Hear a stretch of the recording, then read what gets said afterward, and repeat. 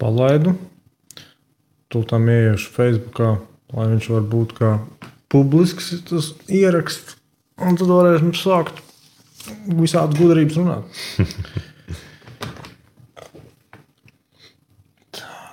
Un tev pašam ir kādas tēmas, ko tu pats baigi nerunā vai kā? Kādas es nerunāju? Vai nav vēlme baigi runāt? Vai? Nav nekā tāda, no kā es apzināti izvairītos.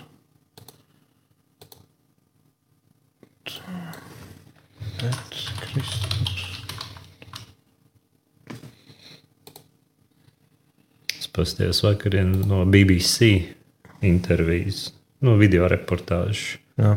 Pa Ukrainu no 14. gada. Un tur bija šāds teksts. Viens pāvests, nevis pāvests, bet mācītājs tā pateica. Jā, nu tā ir iespējama versija. Tā, labi. Laikam, ietekot viņš tev neļauj, atsimazot tev iestatījumi ir tādi, bet kāds šķiet. Jā? Nu jā, nekas. Tas nekas. Nu jā, agrāks jau baigi nebija tāds. Es nezinu, ko man nozīmē top viewers, ka šitāds man iepriekš nebija bijis. Tā. Es tās kaut kāds franču, Maison Nolie, kaut kāds Kārlis Kretainis un Olga Muksa, Natālija. Nu labi, visiem sveiciens tie, kas šobrīd jau pieslēgušies. Pēc tam jau varbūt arī vēl kāds. Nu lūk, tātad mēs ar tevi tikāmies pirmo reizi pirms nepilnu mēnešu, vai ne? Tas bija maija sākums. Maija sākums, jā. Tautas kalpu birojā, Čaka 49. Un sākumā man šķita, ka tu esi vienkārši daļa no tās producēšanas komandas. Nu, ka tu būtu apmēram Silvestram tur kaut kāds palīgs.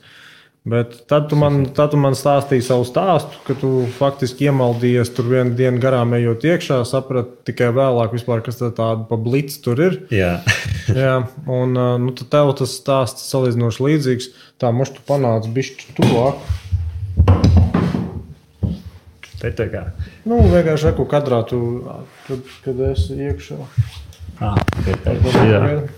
Es varu apsēsties ar šitā. Tā arī, jā. Tā.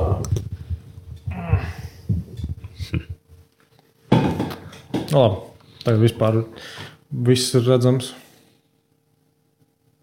Jā. Nu, lūk, tātad tu tajā tautas kalpu biedrībā iestājies, tu paliki tur arī aktīvs, tev bija pietiekami laiks, lai tur varētu tā kā nedaudz padarboties. Nu, un tad kas jauns faktiski? Kā tev šķiet, uz ko iet valsts, uz ko iet politiskā disidenta būšana? Un tā ir tā lieta, ka viens no iemesliem, kāpēc vispār aizgāju tautas kalpiem, jo pirms tam es baigi nesekoju līdzi Latvijas politikai kā tā, jo man bija tīri ok. Un tā strādāju un bija ok. Varēja darīt savus darbus, varēja arī izbaudīt tā dzīves, ko varēja izbaudīt un tā.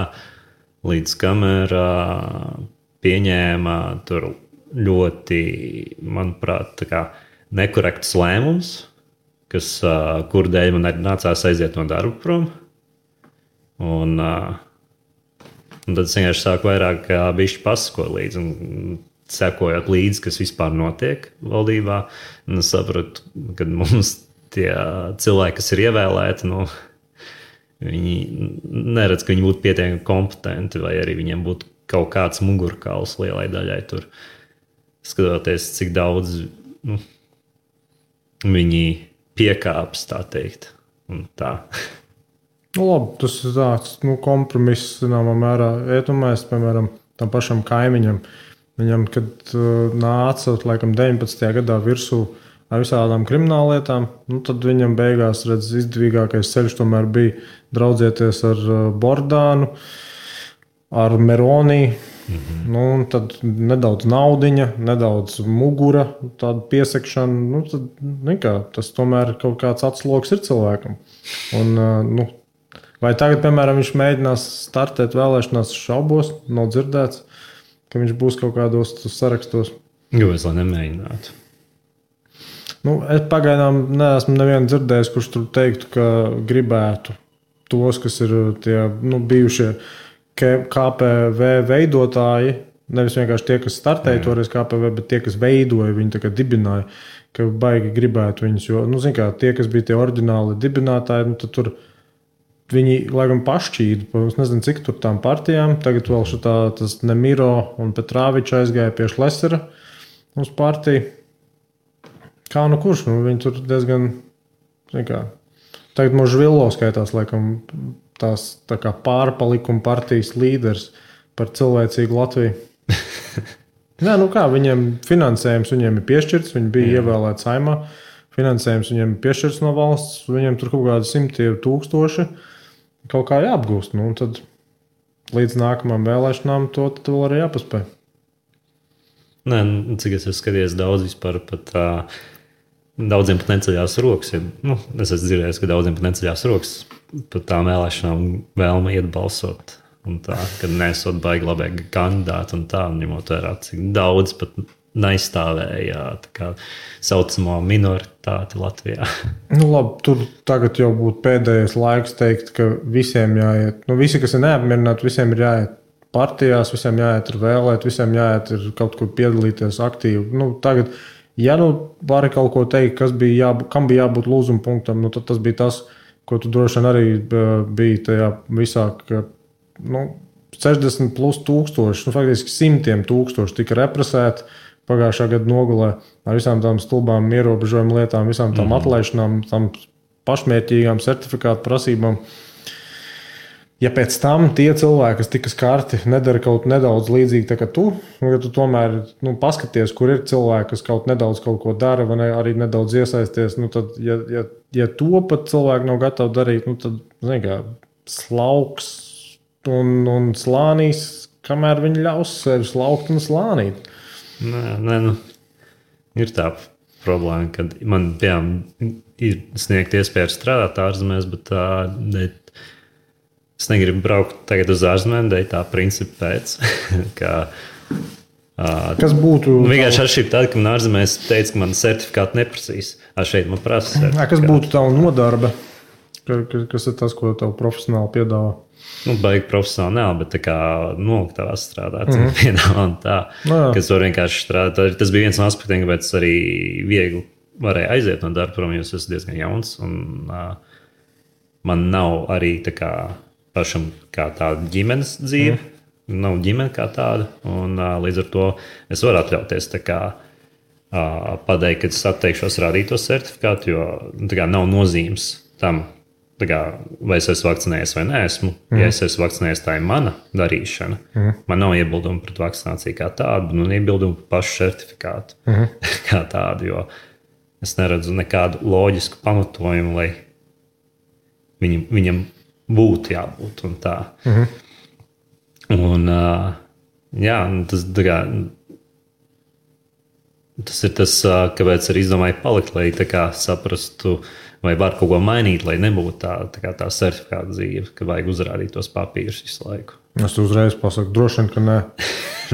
Zin kā, tas ir, tad, kad viņi ieviesa tās visas radikālās lietas, tad jau šķita, nevar būt, ka Latvijā kaut ko tādu var izdarīt. Tieši tas arī bija tas, kas tev liek saprast, ka šis nav Latvijā izdomāts. Tas nav tā, ka viņi paši sēdēja tur ministra kabinetā vai Saeimā, ko darīsim? Tur ir kaut kādi pārēji, tur pāri robežām domājoši cilvēciņi. Tur jau bija tā Eiropas ietekme diezgan spēcīga, jo viņi jau grib to Eiropā ieviest kā tā. Vai anglosakšu. Mūsu tāda īstā regulēšana izskatījās kaut kas līdzīgi Austrālijai, kaut kas līdzīgi Austrijai, kaut kas līdzīgi Vašingtonas štatam, ne štatam, bet tam distriktam. Tur anglosakšu. Tas ir kaut kāda anglosakšu. Varētu arī tā būt, jo paralēli arī bija Zviedrijas valdība, un viņi diezgan brīvi darbojās un tā. Un nevienam brīdī neliekās pamatstraumas mēdījiem svarīgi pieminēt to, ka īstenībā, līdzīgi dara tur, bet ne līdzīgi dara, piemēram, Zviedrija. Jā, jo cik es skatījos, arī par to vakcināciju bija tā, ka arī cilvēki labprātīgāk pēc tam gāja, kad tur nokcējās pensionāri. Jā. Un vispār, un viņiem arī nebija piespiedu certifikāti, nekas tam līdzīgs. Un tad arī tad, kad gada beigās, 21. gadā rudenī, arī pārējiem cilvēkiem bija pieeja beidzot iet vakcinēties, un viņi arī brīvprātīgi diezgan gāja, jo neviens jau viņus neuzspieda kā tā. Katram tā bija brīva izvēle. Un labākais bija tas sāk ar to, ka vajag pūļu imunitāti, un pēc tam, kad jau bija tā pūļu imunitātes statistika apmēram sasniegta, tad arī tie epidemiologi teica, ka vispār tāda pūļu imunitāte kā tāda kā koncepts neeksistē. Kas ir vakcīna? Viņi pasargā to saimnieku organismu no patogēna. Pēc idejas tā būtu vakcīna. Nevis tur pasargā savu kaut kādu kaimiņu. Viņiem patīk, zināmā mērā, spēlēties ar visādām tām koncepcijām. Un, paskaties, tagad ir pagājuši cik 10 mēneši, kopš sākās tāda riktīgi drakoniskā tā trajektorija. Jā. Neviens nav linčots, neviens nav iesēdināts, neviens nav kaut kādā veidā saukts pie atbildības. Tāda ir tā spēle. Tas diezgan nepatīkami no malas skatīties. Tā. Ir žēl, jā. Ir žēl redzēt tādu lielu tiesisko regresu un degradāciju, kāda bija pēdējā gada laikā. Jā, un arī to saucamā satversmi, cik reāli viņš ir spējīgs. Kā tā, jo cik es sapratu, tur esot viņu solīt pārkāpus jau pāris satversmes likumus. Pēc problēma jau tajā, ka mēs nekad nedrīkstam it kā formāli teikt, ka kaut kas ir pārkāpts, kamēr tiesas vara nav tā arī pateikusi. Tas ir, mēs varam pieņemt, un es arī pats personīgi uzskatu, ka tiešām vairākas lietas ir pilnīgi pretēji satversmē, bet es neesmu tā amata persona, kurai ir tādas pilnvaras pateikt oficiāli un tagad saistoši visiem. Un satversmes tiesā es par to biju visvairāk pārsteigts, bet no vienas puses, protams, arī varētu teikt, ka likumsakarīgi, ka viņi centās atkritīties no visām šīm lietām, cik vien var. Viss, kas saistījās ar tiem Covid ierobežojumiem, atrast maksimāli iespējas neizskatīt tās lietas. Kaut kāda formāla iemesla dēļ, pilnīgi vienalga kāda, bet galvenais, jo, viņam jau bija tur, simtiem droši vien tie pieteikumi. Tad loģiski, ka tu uzkārsies, ja tu tiešām katru gribēsi izskatīt. Un tad viņiem jau tā ir tas pašmērķis 90% atmest. Pilnīgi vienalga noticis pārkāpums, vienkārši fiziski netiksim galā ar to, tāpēc jāatrod iemesli, lai tik neizskatītu. Tur, jūs tur termiņu nokavējat, jūs neesat tur citas alternatīvas pamēģinājuši, tur visu iespējamo. Un pie tā Covid likās, ka tur tad vismaz, būs vismaz kaut kāda tāda lietderīgāka pieeja, bet tad, kad bija tur Stopaņenko aizliegums strādāt bez certifikāta, viņi arī vērsās satversmes tiesā, iesniedz to pieteikumu. Jā. Tā kolēģi viņai pateica, nepieņemsim. Un kāds bija tas arguments zem tā? Nepietiekami pamatots. Un tad, tas ir viņiem viens no tādiem standarta variantiem. Tu, piemēram, pasaki, Saeima pieņēma tajā un tajā datumā tādu un tādu likumu. Tas man personīgi individuāli aizliedz, piemēram, kaut ko darīt. Tā tad ierobežo manas pamattiesības. Jā. Bet piemēram, ir alternatīvas, jo viņai, piemēram, bija, es taču varu turpināt attālināt strādāt. Man jau nav jāpārtrauc vispār tas darbs. Un tu norādi to, un it kā tu būtu pateicis, kāds ir tavs viedoklis, kāpēc tu uzskati, ka tika nesamērīgi aizskats tavas tiesības, un kāpēc tu vērsies satversmes tiesā. Un tad viņai pateica, tu jau neesi pietiekami tur pamatojusi, kāpēc tev tas tā varēs. Tas super. Tad ej un uzmini, apmēram, kad būs pietiekami. Un viss, un viņai jau tagad tā satversmes tiesa nav vairs vajadzīga, jo pati Saeima jau to likumu, viņam to termiņu samazināja, un tagad jau viņi atkal var strādāt. Un tad Latvijā neviens nekad neuzzinās, vai un cik pretiesiski bija tas, ko darīja Saeima pēdējā gada laikā. Un kā tu nevarētu uzzināt? Tāpēc, ka neviens neizskatīs no tāda satversmes tiesas sastāvu, nebūs nekāds oficiāls atzinums. Jā, šeit Saeima rīkojās pretēji satversmes, tur vienalga, kuram pantam, piemēram. Un tad mēs vienkārši sarunu valodā varam teikt, reku Saeima rīkojās pretiesiski pret satversmi. Bet oficiāli tu tā nedrīkstēs teikt. Un tas līdzīgi tā kā kaut kāds noziedznieks. Tu nedrīkst kādu nosaukt par zagli, kamēr viņa vaina nav tā arī oficiāli atzīta tiesas procesā. Un ja tev nav tiesas process, tu nevienu zagli nevar nosaukt par zagli. Nē, tā ir taisnība, Tā, Jā, tā diemžēl, realitāte mums ir. Mums ir jāsamierinās tikai ar mūsu pašu viedokli, neko vairāk. Kā Saeima, tā kā viņi rīkojās pretēji Satversmē, tas ir vienkārši mūsu viedoklis. Viss. Uz visiem vēstures kaut kādiem tālākiem posmiem, tas tikai jūsu viedoklis. Jā, Parādiet Satversmes tiesas spriedumu. Bet pēc tam nav tā kā iespēja kaut kādu izskatīt pēdējo gadu vai kaut ko tamlīdzīgu. Ja ir konkrēts datums, no kura tev brīža tas aizskārums ir bijis, tad tev ir 6 mēneši. Tikai. Jā, tas, kas diemžēl bija tieši tam deputātu gadījumā, tur viņiem bija precīzi datums, kad stājās spēkā tas likums. Viss sāks skaitīt 6 mēnešus, un tu vērsies tajā Satversmes tiesā, tad tur kolēģijas izskata, un tad cenšas maksimāli atkritīties no tās lietas. Un tad rēķini, cik reizes tu 6 mēnešos var paspēt sagatavot to pieteikumu, iesniegt, tad viņi mēnesi izskata. Viņai pat vēl nebija tā, ka mēnesi izskatīja, viņai pagarināja vēl uz 2 mēnešiem. Tā tad vēl samazināja iespējas, teiksim, papildināt un iesniegt no jauna. Viss, tagad neko neviens vairs nepateiks. Sistēma vai process ir kaut kādā veidā legāli mainīt vai nē? Tikai ar to, kas tev ir Saeimas pašs tas likumdošanas process, tad, kad tu pieņem likums vai grozījums likumos, tad arī tu vari pateikt, klau, man neapmierina tā, kāds bija līdz šim. Es gribu šādu procesu tomēr citādi. Tad tu vari, ja tev ir tā pietiekamā koalīcijas balsošanas mašīna iedarbināta, tad tu to vari darīt. Rēķini, tagad, piemēram, arī uz visādiem tiem normatīviem, ik pa laikam viņiem, piemēram, bija jāpiesaista saskaņa. Kaut arī tie ir it kā opozīcija, vai ne, viņi nav koalīcijā, bet tāpat uz kaut kādiem atsevišķiem balsojumiem viņi saprata, mums tie īsti nesanāks ar mūsu koalīcijas balsīm. Aiziet pie, parasti jau frakcijas priekšsēdētāji tad iet un kaut ko aizkulisēs tur sarunā. Ko viņi tur sarunā? Neviens nezina. Tur droši vien, ja visu varētu noklausīties un uzzināt, tad droši vien kādam tur būtu jāsēž. Tas ir netīrs bizness. Tur neviens īsti tur pat tā neliedzās. Piemēram, Gobzems, es atceros vairākās tajās satikšanās reizēs ar vēlētajiem reģionos, kurš tā ir teica. Es aizmirsu, par kuru kaut kādu balsojumu viņam jautāja. Šeit ziniet, kas notika? Pauļuts, tad, kad vēl Pauļuts nebija ministrs, bet tikai Saeimas deputāts. Pauļuts, viņam zvanīja, ka kaut kas tur zvanīja. Pauļuts saprata, ka nav balsis koalīcijai. Paņēma tehnisko pauzi, piegāja pie 2 vai 3 kaut kādiem tur nesaskaņas vai kaut kādiem tiem deputātiem vai zaļiem, vienalga. Beigās sarunāja, ka viņi balsos tad kā prasa un pretī dabūs ceļojumu uz apvienotiem Arābu Emirātiem.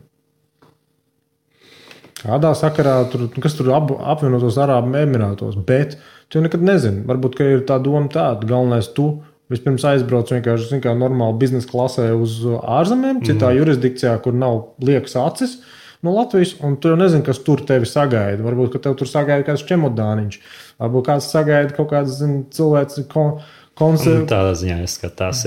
Konsjēršs tev sagaida, un jau apmēram viss ir gatavs, lai tev pēc tam arī Šveicē kāds bankas kontiņš parādās. Tu jau nekad nezini to. Tas tev jāpieņem vienkārši kā iespēja, bet konkrēti kādam kaut ko pierādīt var tikai tad, kad notiek kaut kāda informācijas noplūde. Jo bija tie Panamas papīri, laikam pirms 10 gadiem, tad bija vēl, es aizmirsu, kur tur vēl kaut kādi tie papīri bija nesen. Pirms dažiem gadiem. Un tad tur pēkšņi parādās, redz, ka tur Lielbritānijas, Vācijas, visādi tur valstu, arī Eiropas valstu, kaut kādi politiķi. Un tam līdz, viņiem tur offshoros kontiņi, vēl kaut kādi tur atsevišķi holdingi, vēl kaut kas. Bet kamēr kāds nenopludina to informāciju, tikmēr tu jau tur nezinās. Piemēram, tam pašam Putinam. Viņš it kā dzīvo Krievijā, bet viņam kādi miljārdi droši vien ir Šveicē un kur tik nav. Viņš ir esot baigais bandīts tā ziņā. Visi viņi ir kaut kādā mērā bandīti, tāpēc, ka, tad, kad tu veido likumus, tad loģiski, ka tu viņus veidos pārsvarā sev par labu un tiem, kas nav ar tevi, par sliktu. Mēģinās atrast kādu metodi, lai uzlabot savu situāciju. Ja tev nav pienākums domāt par visu pasauli, tavs primārais pienākums, vienalga, kurā pozīcijā tu dzīvē tu esi, ir domāt par savu un savu līdzcilvēku labklājību. Tādā plašākā izpratnē. Jā, ideālajā variantā tev būtu pietiekams morālais kompass, lai tu vismaz ar to procesu nekaitētu pilnīgi svešu cilvēku dzīvēm. Bet pietiekami daudz cilvēku pieiet tai lietai ļoti vienkārši. Ja tu gribi omleti, ir bišķīt arī jāsasit olas. Jā, diezgan neumilīgi tādā ziņā. Bet kā tad iespēja ir, kad vienkārši galīgi jaunus cilvēkus ievēl partijās un saimā? Iespēja tas ir atkarībā no tām individuālām situācijām. Es domāju, ka katrā partijā viņi no vienas puses grib, lai būtu jauni cilvēki. Pirmkārt, tas jau ir tāds paudžu jautājums. Tie, kas līdz šim, tie jau arī nevar mūžīgi to darbu darīt. Bet otrs arī ir tas, ka loģiski, ka piesaistīt demogrāfiju, kas varbūt neinteresējās tik daudz par līdzšiniem procesiem. Rēķini, piemēram, tie, kas šobrīd ir 16 gadīgi, 17 gadīgi, viņi varbūt uz vēlēšanām jau būs tuvu vai jau būs tieši vēlēšanu vecumā. Un tad viņiem varbūt jau tajā brīdī būs aktuālāk kaut kādi noteikti jautājumi. Vienalga, vai tas skar izglītību vai arī kaut kādas tur pilnīgi banālas lietas. Un, ja viņiem ir šīs balsstiesības, tad tu kā politiskais spēks, pieņemot, ka mums ir atklātas un īstas, autentiskas vēlēšanas, ja, tad tu būsi ieinteresēts, jo vairāk, jo labāk nāk par tevi balsot. Loģiski, ja mēs esam tā kā kaut kādā Baltkrievijā, kur jau tik banāli var tur kaut ko pa savam izdarīt, un apmēram 97% nobalsoja par mani, neapšaubiet to. Tad, protams, pilnīgi vienalga, kas tur iet, vai iet vispār cilvēki, tas ir. Vai tad mums varētu būt tik traki ar vēlēšanām, kad viņas varētu būt mākslīgi? Tehniski iespēja ir vienmēr, jo tā ir, kā lai saka, jūtīga tēma divējādā ziņā. Viens ir politiski, ka pasaules vēsturē praktiski nekad nav bijusi kaut kāda valdošā elite, kas labprātīgi gribētu mazināt savu ietekmi un savu varu. Nezinu, varbūt ir gan jau kaut kādas atsevišķas individus varētu pasaules vēsturē atrast, bet pārsvarā viss bija ar sūddakšām jāpadzen no savām lietām. Tā ir. Un otrs ir tāda sociālā stabilitātes, ka, ja tev tiešām vajag noteikti to kārtību, kas ir tāds minimums, pats fundaments, tad tev ir vienalga, kā jādod cilvēkiem šī ilūzija, ka viņiem ir izvēle, piemēram. Pat ja tā izvēle izrādīsies vienkārši, ka tev iedod izvēlēties, pa kur vajag tu dabūs, pa kreiso vai pa labo. Bet tev nedod jautājumu, vai tu vispār gribi dabūt. To es arī biju dzirdējis pēdējās tā saucamās franču vēlēšanās, kad tur cilvēki negribēja balsot par nevienu, ne pa otru prezidentu. Tas ir tas mūžīgais jautājums, vai cilvēkiem, kuri, piemēram, mūžīgi ir vai vienmēr vai ļoti bieži ir neapmierināti ar to, kas tad beigās ievēlēts, vai viņi ir gatavi veltīt 10, 15, 20 gadus no savas dzīves, lai ietu tajā pašā sistēmā un to sistēmu mēģinātu mainīt no iekšienes. Pārsvarā ne. Pārsvarā vieglāk ir iziet ārā, pabļaustīties, padedzināt, un tad teikt, ka jā, viss ir slikti. Kur ir mani pabalsti? Kā reāli tā situācijā var būt kandidāti, ko necieš neviens? Kāpēc? Rēķini, tur daudz tādu faktoru, par kuriem pat droši vien lielākā daļa cilvēku nemaz nenojauš. Jo loģiski, ka sistēmā, kur, piemēram, ir vajadzīgas partijas vai noteikti saraksti vai noteikti grupējumi un atlases process, tad tev jāskatās, kurš to atlases procesu vispār kūrē. Es nezinu, kā Francijā. Francijā viņam ir kaut kāda tā īpatnēja sistēma, ka viņam laikam divās pakāpēs tur kaut kas izvirza tos kandidātus, pēc tam ir balsošana par tiem kandidātiem, pēc tam tad jau vienkārši tauta iet un balso tā kā referendumā. Es nezinu, vai viņiem tas būs mūžīgi, es šaubos rēķinu. Frančiem, piemēram, jau ir 5. revolūcija, bet 5. republika. Viņiem 50 gadu laikā ir jauna konstitūcija, jauna sistēma. Tie keks kopš Bastīlijas nav īsti apstājušies. Un tāpēc tur, problēma tāda. Mēs, piemēram, ar tevi, mēs esam piedzimuši noteiktā sistēmā, mēs esam mantojuši noteikti to sistēmu kā tādu, vai ne, to tradīciju, bet patiesībā mums nevajadzētu ar neko no tā samierināties. Ja mēs tā konstatējam, jau šis ir debīli, Mums vajadzētu darīt visu iespējamo, kas ir tā objektīvi mūsu spēkos, lai arī to mainītu. Līdz šim, līdz tam 20. gada nogalē, varētu teikt, es personīgi man bija pilnīgi dziļi vienalga, kurš ir Saeimā, kas notiek tur. Taisnība ir, jo man arī savā ziņā bija diezgan vienalga. Arī tad, kad viņi pieņēma neadekvātus lēmumus, tad arī man baigi nesatrauc, kā tur cilvēki ir vairāk gribētos, lai vispār viņi tur nomainās un lai tiešām ieliek cilvēks, kuri domā tur, domā uz priekšu. Tas moments, kad es aizgāju uz tautas kalpiem, bija tas moments, kad runāja par gaisa telpu slēgšanu Krievijai. Un tad, kad mūsu deputāti visi vienbalsīgi nobalsoja, kad viņi gribētu slēgt gaisa telpu Krievijai. Bet ko nozīmē gaisa telpas slēgšana? Tas nozīmē, ka ja ir Krievijas lidmašīna vai komerciālā vai pārvadāšanas lidmašīna vai kas, viņi tiek notriekti vienkārši nost. Pārsvarā vienkārši ar draudiem pārvirz. Mēģina, bet tas ir pārāk radikāli manā uzturē, un tas jau ir uz to, ka tu veicini jau savu veidu karu. Tā kā iesaisti. Tā ir pozēšana. Tev jādemonstrē savu nostāju kaut kādā veidā. Tad visvienkāršākais ir kaut ko, kas jau šobrīd ir apmēram ar lēmumiem ietekmējams. Tās ir ekonomiskās attiecības pārsvarā. Jo tu nevari ietekmēt tik viegli cilvēku attieksmi, piemēram. Tu nevari ietekmēt to, ka Daugavpilī īstenībā dafiga cilvēki gribētu vai Daugavpils atsevišķu republiku vai vēl kaut ko. Tu nevari ietekmēt, tas ir paudžu jautājums bieži vien.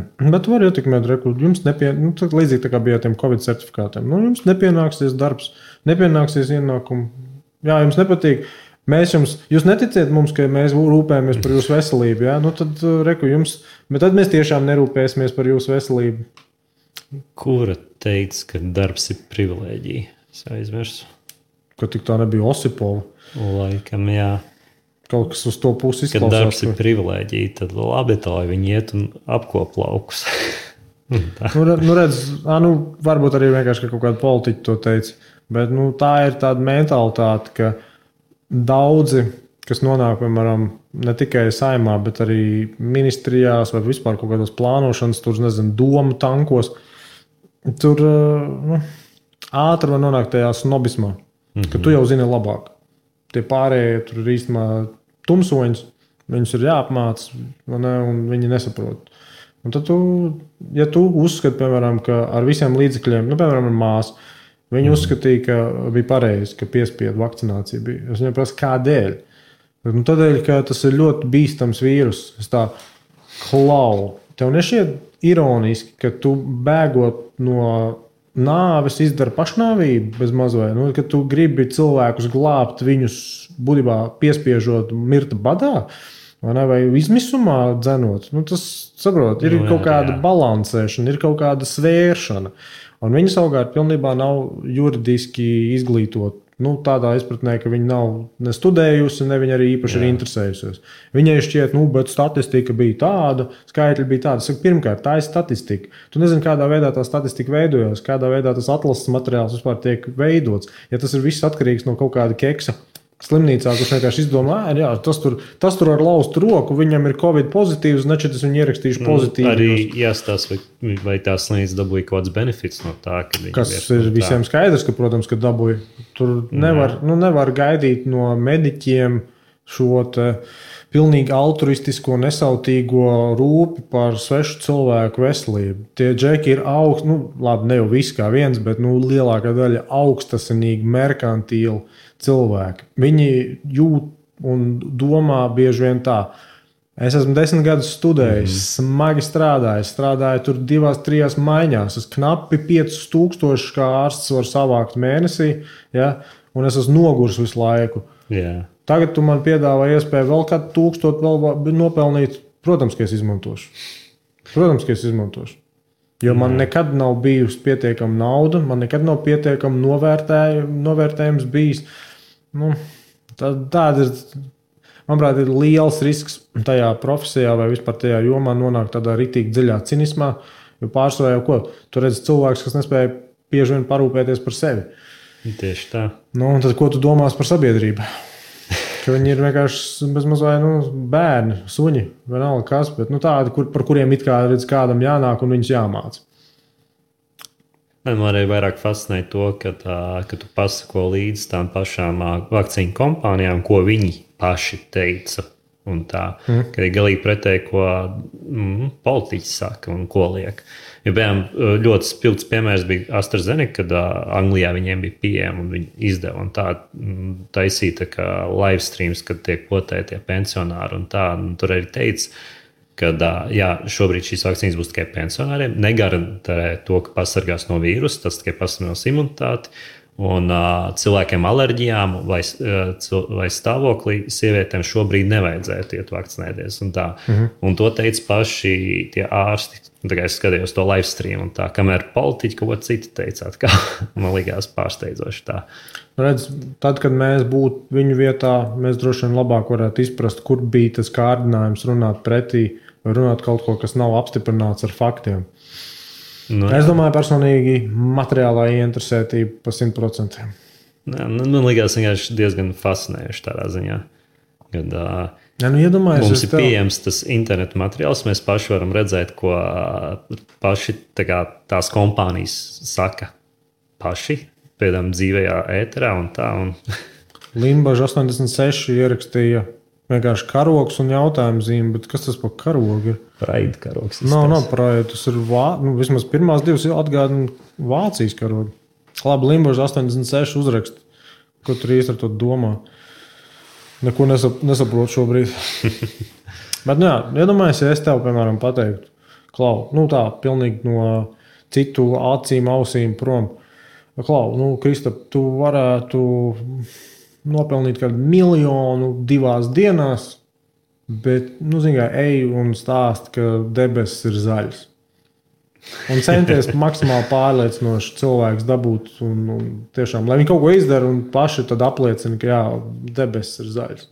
Vienkārši tu domā, 1 miljons 2 dienās, tas ir vairāk nekā es jebkad savā dzīvē esmu nopelnījis. Ja godīgi, man būtu ļoti grūti teikt, vai kā es rīkotos. Man būtu jābūt tajā situācijā, jo man ir bijuši vairākas iespējas negodīgi nopelnīt, bet es neesmu to darījis. Līdz ar to es pašreiz esmu daudz domājis, kā būtu reāli. Lietotājs 3 ciparu jautā, vai kungs ir Jura Dobeļa radinieks? Dobeļa, nezinu. Tev kaut kāds sakars ar Jura Dobeļa? Nē, nav. Lietotājs Arviduska vai Arviduška, kā tur pareizi izrunāt, jautā, šodienas tēma par Covidu, par stulbībām, kas ir bijušas pēdējā gada laikā, un par visu, ko tu gribi, Arviduska.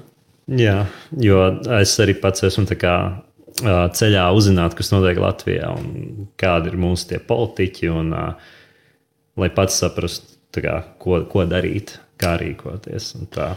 Redz, ideālajā pasaulē droši vien pat nebūtu tas jādara. Ideālajā pasaulē būtu kaut kāda iespēja radīt alternatīvu sistēmu, modeli, kur vienkārši ļautu bezmaz tirgus pieprasījumam izlemt.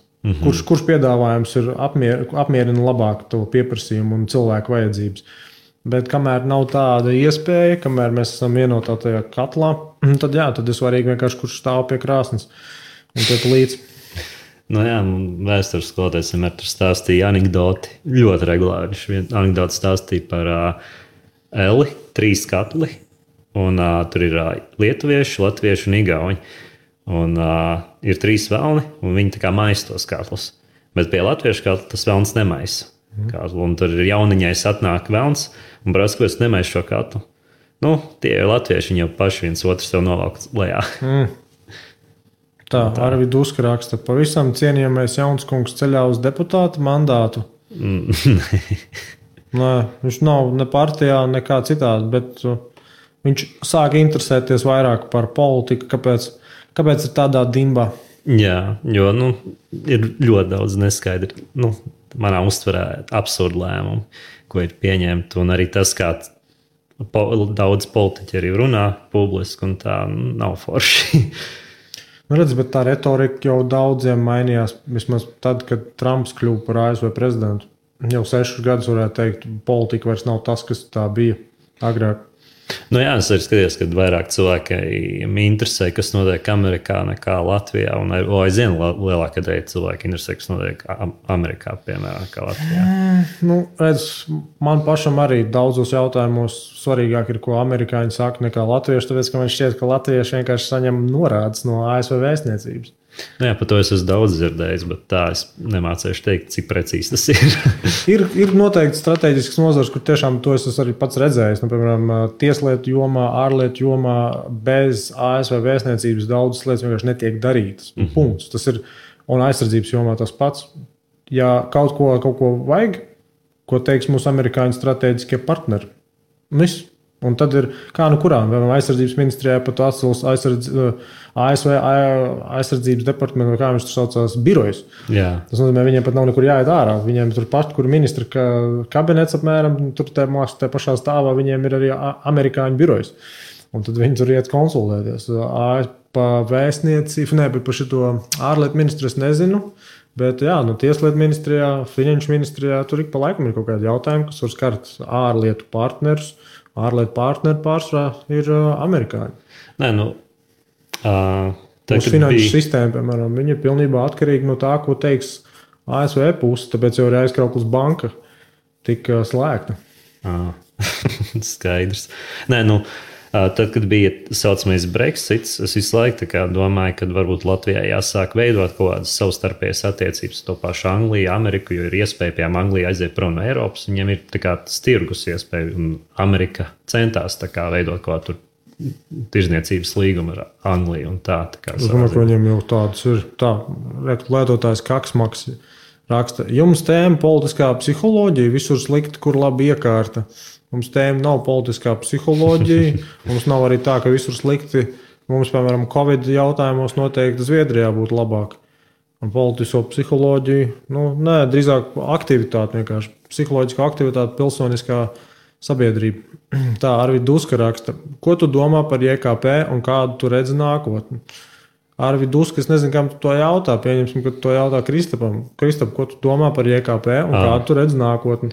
Un ir viens draugs, kurš fanoja pa viņiem iepriekš un tā, bet līdz ar to, kad viņi tur sāk aktīvi atbalstīt tos Covid ierobežojumus un tā ir īpaši sertifikātu jautājumu.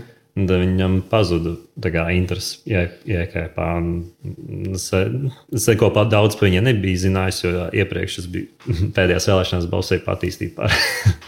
Un tā. Un es paskatījos, ko viņi dara un tā. Un, diemžēl, jā, viņi bišķi pa vēlu sāk atbalstīt to saucamo minoritāti, kas atteicās radīt sertifikātus un tā. Un tagad, ja godīgi, es nemācēšu pateikt, kādi viņiem tagad ir plāni. Kaut kā to mandātu iegūt vēlēšanās. Tagad jau viss ir priekšvēlēšana aģitācija. Es esmu redzējis pāris reklāmas viņiem uz autobusu pieturā. Jā, tas ir normāli. Un Arvid Duska, ja tu biji domājis arī mani, tad es pa JKP domāju, ka galvu iespieduši pamatīgi un drošības iestāžu projekts. Kādu tu redzi nākotni? Lielākai daļai cilvēku tikai sliktāku, tiem, kuriem ir manta, tiem, kuriem ir naudas plūsma ar kaut kādiem pasīviem ienākumiem, vēl varēs kaut kā izķepuroties, bet šito hiperinflācijas periodu, kāds ir līdz gada beigām, es domāju, daudz piedzīvos, ka jāpārdod īpašumu un jāemigrē no Latvijas. Jā. To arī man atsūtīja tāda kā video, kur arī bija ziņu reils par to, ka būs energoresursu nevis inflācija, bet cenu kāpums tur līdz pat 150% un tā. Un tad tur tā video beigās Kariņš teica, tā tik nauda ir. Un tā ir mazākais traucējums mums, lai mēs varētu, kā viņš teica, lai varētu apturēt Krievijas to mašīnu karu vai ko tam līdzīgs teica. Tā arī bija uzraksts. Paldies par atbildi. Ņem pa labi.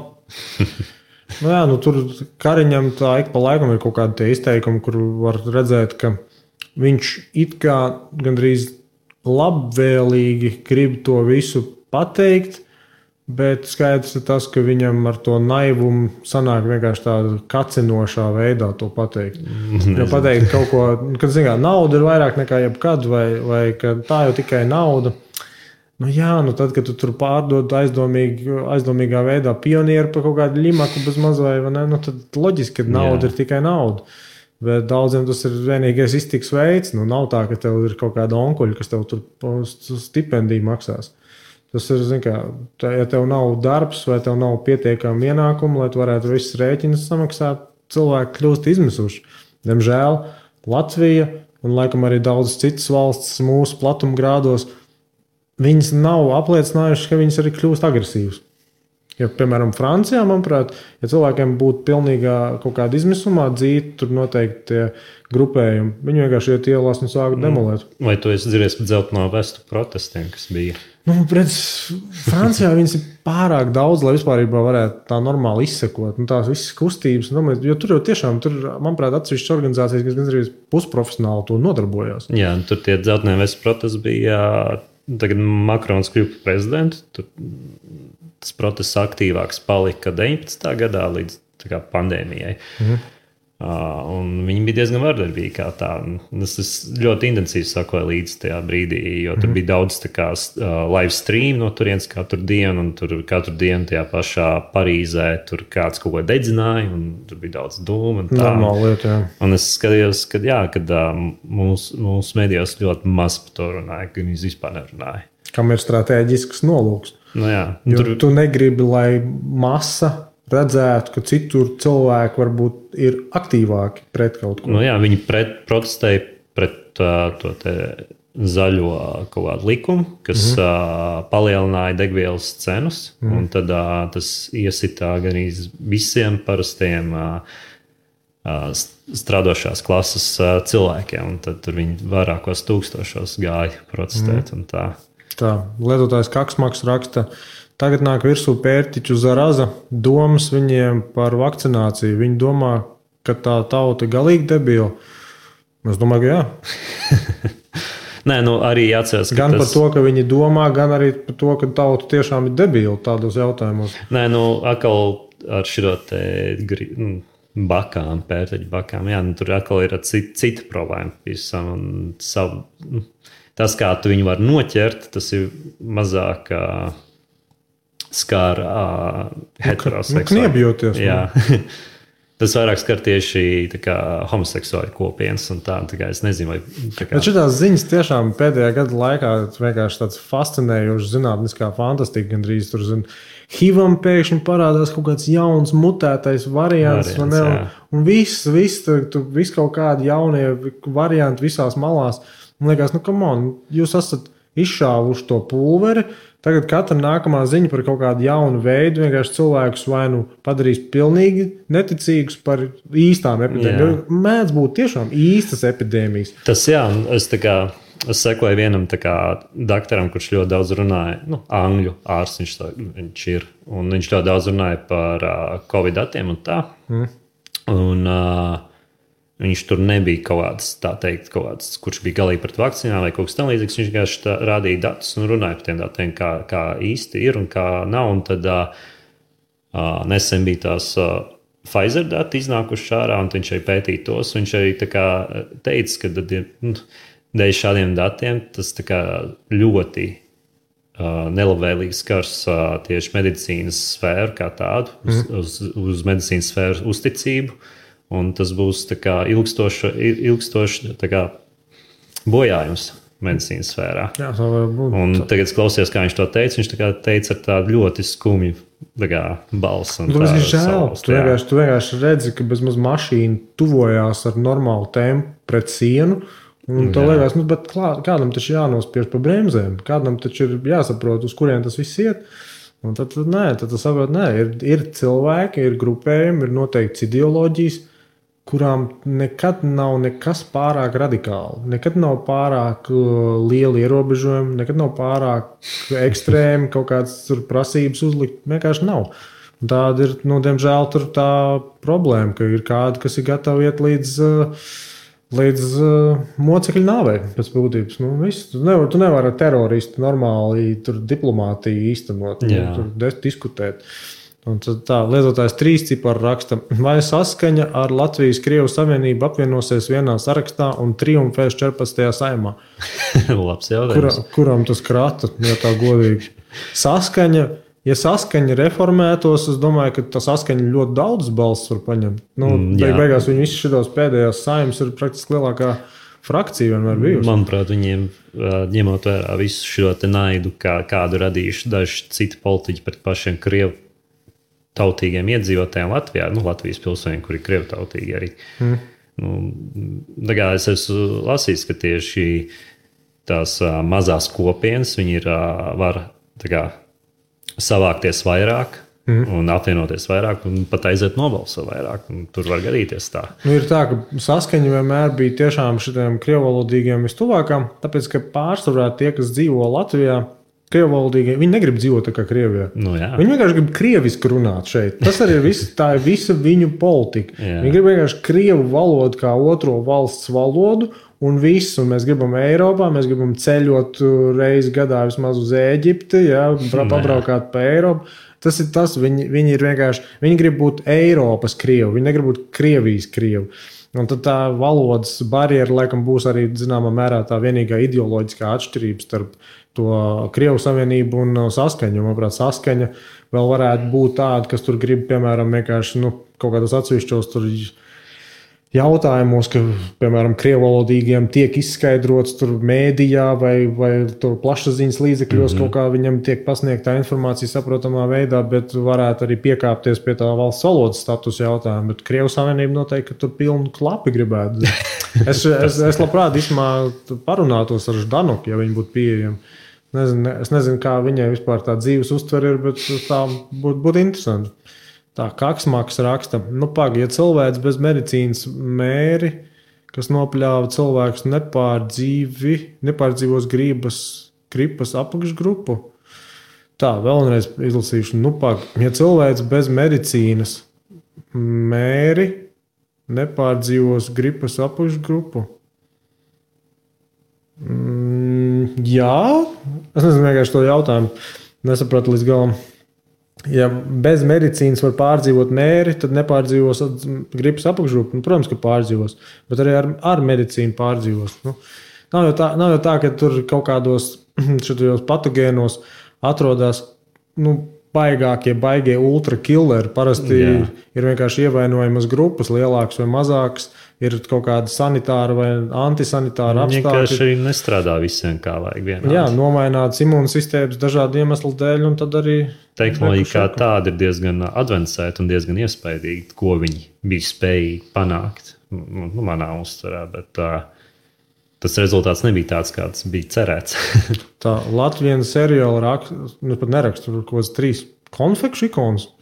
Ko tas nozīmē? Latvijas seriāls, nezinu, ko tas nozīmē. Cerams, ka nekas piedauzīgs. Bet tā runāja par mūsu politiķiem. Viņi jau teorētiski kalpo tautai. Un vajadzētu būt tā, ka mums ir iespēja redzēt visu laiku, ko viņi dara. Kad mēs redzam, ko piemēram tie paši ministri visu laiku runā savos ministru kabinetos un par ko viņi tā kā lemj un pārunā, ka tās slēgtajām sēdēm nevajadzētu būt. Bet tad tev atnāks un pateiks, ka tas skar nacionālās drošības intereses un iespraucē. Ja viņi runā tieši, kas ir saistīts tikai par tautas interesēm.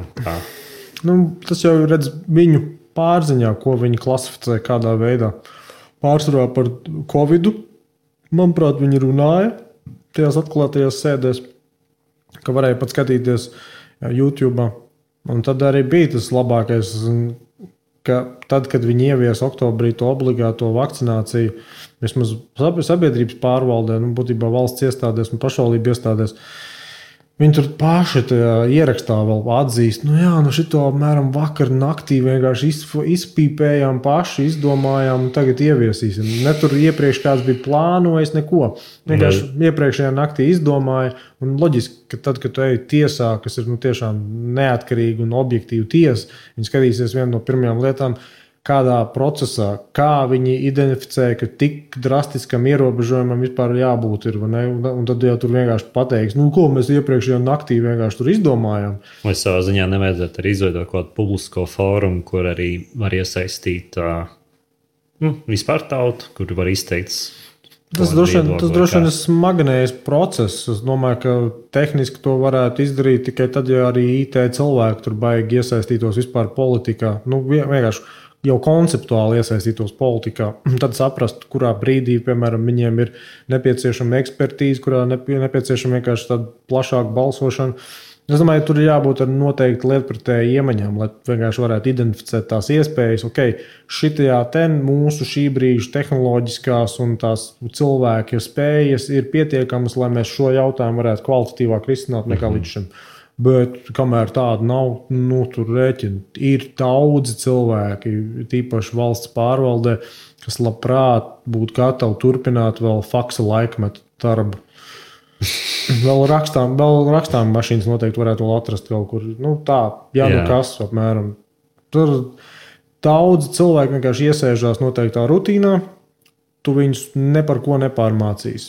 Tad, kad, piemēram, bija šī visa attālinātā strādāšana tur to ierobežojumu dēļ, tāpat arī, ja tur bija jāpāriet uz kaut kādiem e-pastiem un elektroniskām dokumentu parakstīšanām, tam līdzīgi, ļoti daudz cilvēku tur vienkārši to nespēja pārdzīvot un nespēja pielāgoties. Viņiem besi ārā, tur skatīties kaut kādu e-pastu, viņiem tur besi ārā kaut kādus tur ID vilkt ārā un parakstīt elektronisku dokumentu. Bet tā jau var arī piesaistīties un attīstīties. Ir kaut kāds punkts, kur cilvēks ir pazaudēts. To es tev vienkārši fiziski saku, ka tāda lieta notiek. Ja tu atrod, piemēram, 20-gadīgo, kurš vēl kaut ko nav izdarījis, loģiski viņam varētu būt pat nedaudz motivācija kaut ko tādu darīt. Bet kaut kāds 55-gadīgais, kuram tur atliek tikai bišķīt izvilkt līdz pensijai. Viņam var mācīt kaut kādu vecu suni, tur nekādas jaunas trikus neiemācīs. Kāda pensija? Taču lielākā daļa nav nekāda pensija. Nē, pasties pats tāda vidusmēra pensija Latvijā laikam skaitās kaut kāds 700 eiro. Kaut kas zem 1000, bet tāds pietiekam, ja tā skatās uz kaut kādu vidusmēra saimniecību, es domāju, bez parāda saistībām, bez kaut kādām mutēm, kas būtu jābaro. Pensionārs 700 eiro varētu varbūt vēl izvilkt. Es nesen lasīju rakstu, ka vidējā pensija Latvijā ir 400 eiro. Labi, tad tas ir dramatiski, protams. Bet es nezinu, vai tiešām tas būtu pilnībā par visiem ņemot. Varbūt, ka tas ir noteiktām tām kategorijām, jo es jau ieskaitu vēl tos, kuriem ir izdienas pensijas noteiktos dienestos un tam līdzīgi. Jo rēķina tās pensiju reformas, viņas jau ir ieviesušas, tur nezinu cik, 4 veidi bezmaz vai pakārtotās pensijas. Viena aiziet 55 gados pensijā, pēc tam vēl strādā un pēc tam aiziet vecuma pensijā parastajā. Pēc tam arī citiem ir 2. līmenī, citiem vēl ir 3. līmenī kaut kas iekrāts. Es tur to sistēmu nesaprotu. Es tik domāju tā, ka vienalga cik kurš tur saņem reti, kurš tiešām jūtās pilnvērtīgi spējīgs dzīvot. Varbūt tie, kuriem tagad ir tā jaunā pensijas sistēma, viņiem varbūt būs labāk. Kāda indeksācija jau visus skar, bet tāpat, ja tu esi cilvēks, kurš aptuveni vidēji kaloritāti patērē, tev bez 2000 eiro mēnesī ir grūti Latvijā dzīvot. Tagad ir 2 eiro benzīns litrā. Ko tu saproti? Parastā mašīnā tu piepildi bāgu, kaut kas 150 eiro jau pakās. Arī jā. Tas ir sakot, mums ir grūti adaptēties. Tāpēc jau redz pagājušajā gadā valdības un saeimas amatpersonām palielināja pat 35 vai 40% algas. Kad tur teica, ka kā tad šito bezmaz vai Covid laikā, kad visiem tur ir jau grūtāk biznesā un tam līdzīgi, kā viņi var atļauties tur augstākajām amatpersonām valstī palielināt par 30 vai 40%. Tāpēc, ka viņi zināja, ka šogad būs normāla hiperinflācija. Viņi jau to tādā ziņā zina pirmie vai vienu. To vajadzēja būt tai hiperinflācijai. Es skatos, ka citās valstīs degvielas cenas nav mainījušās. Nē. Eiropā laikam viss cauri, pat Amerikā ir paaugstināts. Amerikā, jā. Tikai atšķirība laikam citur ir, ka viņi diferencē uz nodokļiem. Es saprotu, ka Polijā laikam pat atcēla lielāko daļu nodokļus no akcijas un tam līdzīgi. Skaidrs. Bet, Kaut kā kompensē to kaut kādu. Bet tāpat, kāpēc te degvielas cenai vajag augt, ja vēl nav tā kā galīgi noslēgts tas iepirkšana un vispārējais? Neviens nekad nav sapratis, kāpēc degvielas cenas aug. Loģiski, ka pareizākais skaidrojums ir tāpēc, ka tas ir kartels. Tas ir starptautisks kartels, kuram neviena valsts nevar neko izdarīt. Jo, ja tu kaut ko centīsies izdarīt, tev novāks. Ar naftas tiem baroniem neviens pasaulē pēdējos 150 gadus nav spējis cīnīties. Neparādīsies jau kaut kāda tur, tāda kaut kāda zviedru, tā autistu meitenīte, kas tur grib klimata pārmaiņas, un tagad visi tagad tur raustīsies. Tas ir tāds ilgtermiņa process. Tā, 3 ciparu raksta. Nākamais premjeras visdrīzāk būs vai nu Uģis Mitrevits vai Pabriks. Tā abiem diviem man nav nekāda tur fanošana. Kāds Maks raksta. Kāds viedoklis par Līdakas kungu? Kāpēc zoodārs viņu izmet kaut kā pēc tā, kā pabija politikā? Sorry par druku, ierobežots simbols daudzums. Tā, labi, to jau mēs sapratām, tad to jautājumu. Līdakas kungs, es nezinu, viņš pēc profesijas laikam zoologs vai vismaz kaut kādā mērā ar veterināro jomu saistīts. Tā laikam būtu pat viena no vispareizākajām jomām. Jo, ja tu zini, kādā veidā kaut kādu zīdītāju ir jātur pie dzīvības un kādos apstākļos viņš ir jātur, tad jau tu esi ļoti labi kvalificēts, lai saprastu, kā cilvēks uzturēt pie dzīvības un kādos apstākļos viņam jādzīvo. Viņš jau agrāk taisīja raidījumus. Viņš visu kaut ko darīja, protams. Viņš jau Latvijā plaši pazīstams cilvēks, bet jaudas viņam nebija politikā. Viņam jauda bija bruņu rupuču tur pārnēsāšanas pasākumos un, izglītot tur kaut ko pastāstīt, bet pēc būtības, pēc ekspertīzes, es domāju, viņš viens no kvalificētākajiem būtu, jo, cilvēki nekas vairāk nav kā divkājaini zīdītāji. Viņiem ir līdzīgas prasības pēc fiziskās vides, sociālās vides, fizioloģiski. Ja tu spēj normāli dzīvnieku uzturēt, tev būtu jāspēj arī analizēt pietiekami, lai tu varētu uzturēt cilvēks. Tur mums kas ir pārsvarā saimā? Kaut kāda komunikācija cilvēki, politologi, gan jau kāds ir ekonomisti, noteikti kāds ir, gan jau arī kāds lauksaimnieks ik pa laikam ir.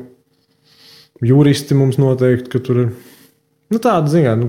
Pa lauksaimniekiem es vēl neko sliktu neteiktu, tie vismaz ražo pārtiku. Tas, jā. Bet pārējie ir tukšrunātāji pārstāvji. Tā, instrukcija raksta. Bet tu esi losis, kurš lien abās frontēs, pēc tam to visu atcerēsies. Par kuru losu tu runā? Par Kristapu losu vai par Lauru losu? Es nezinu, ko domā par frontēm. Kāds tur fronts vispār ir? Bet, labi, instrukciju tu vari uzrakstīt vairāk. Instruējam frontes, jā, pa frontēm, ko tu tur domā. Redz, ja tu man prasa, diezgan vienkārši ir, tauta ir vara, vai tautai ir vara, bet vara nekad netiks īstenota. Vismaz nav pamats to tā domāt. Nav mums piemēri, kas mums būtu iedvesmojuši kaut ko tādu darīt.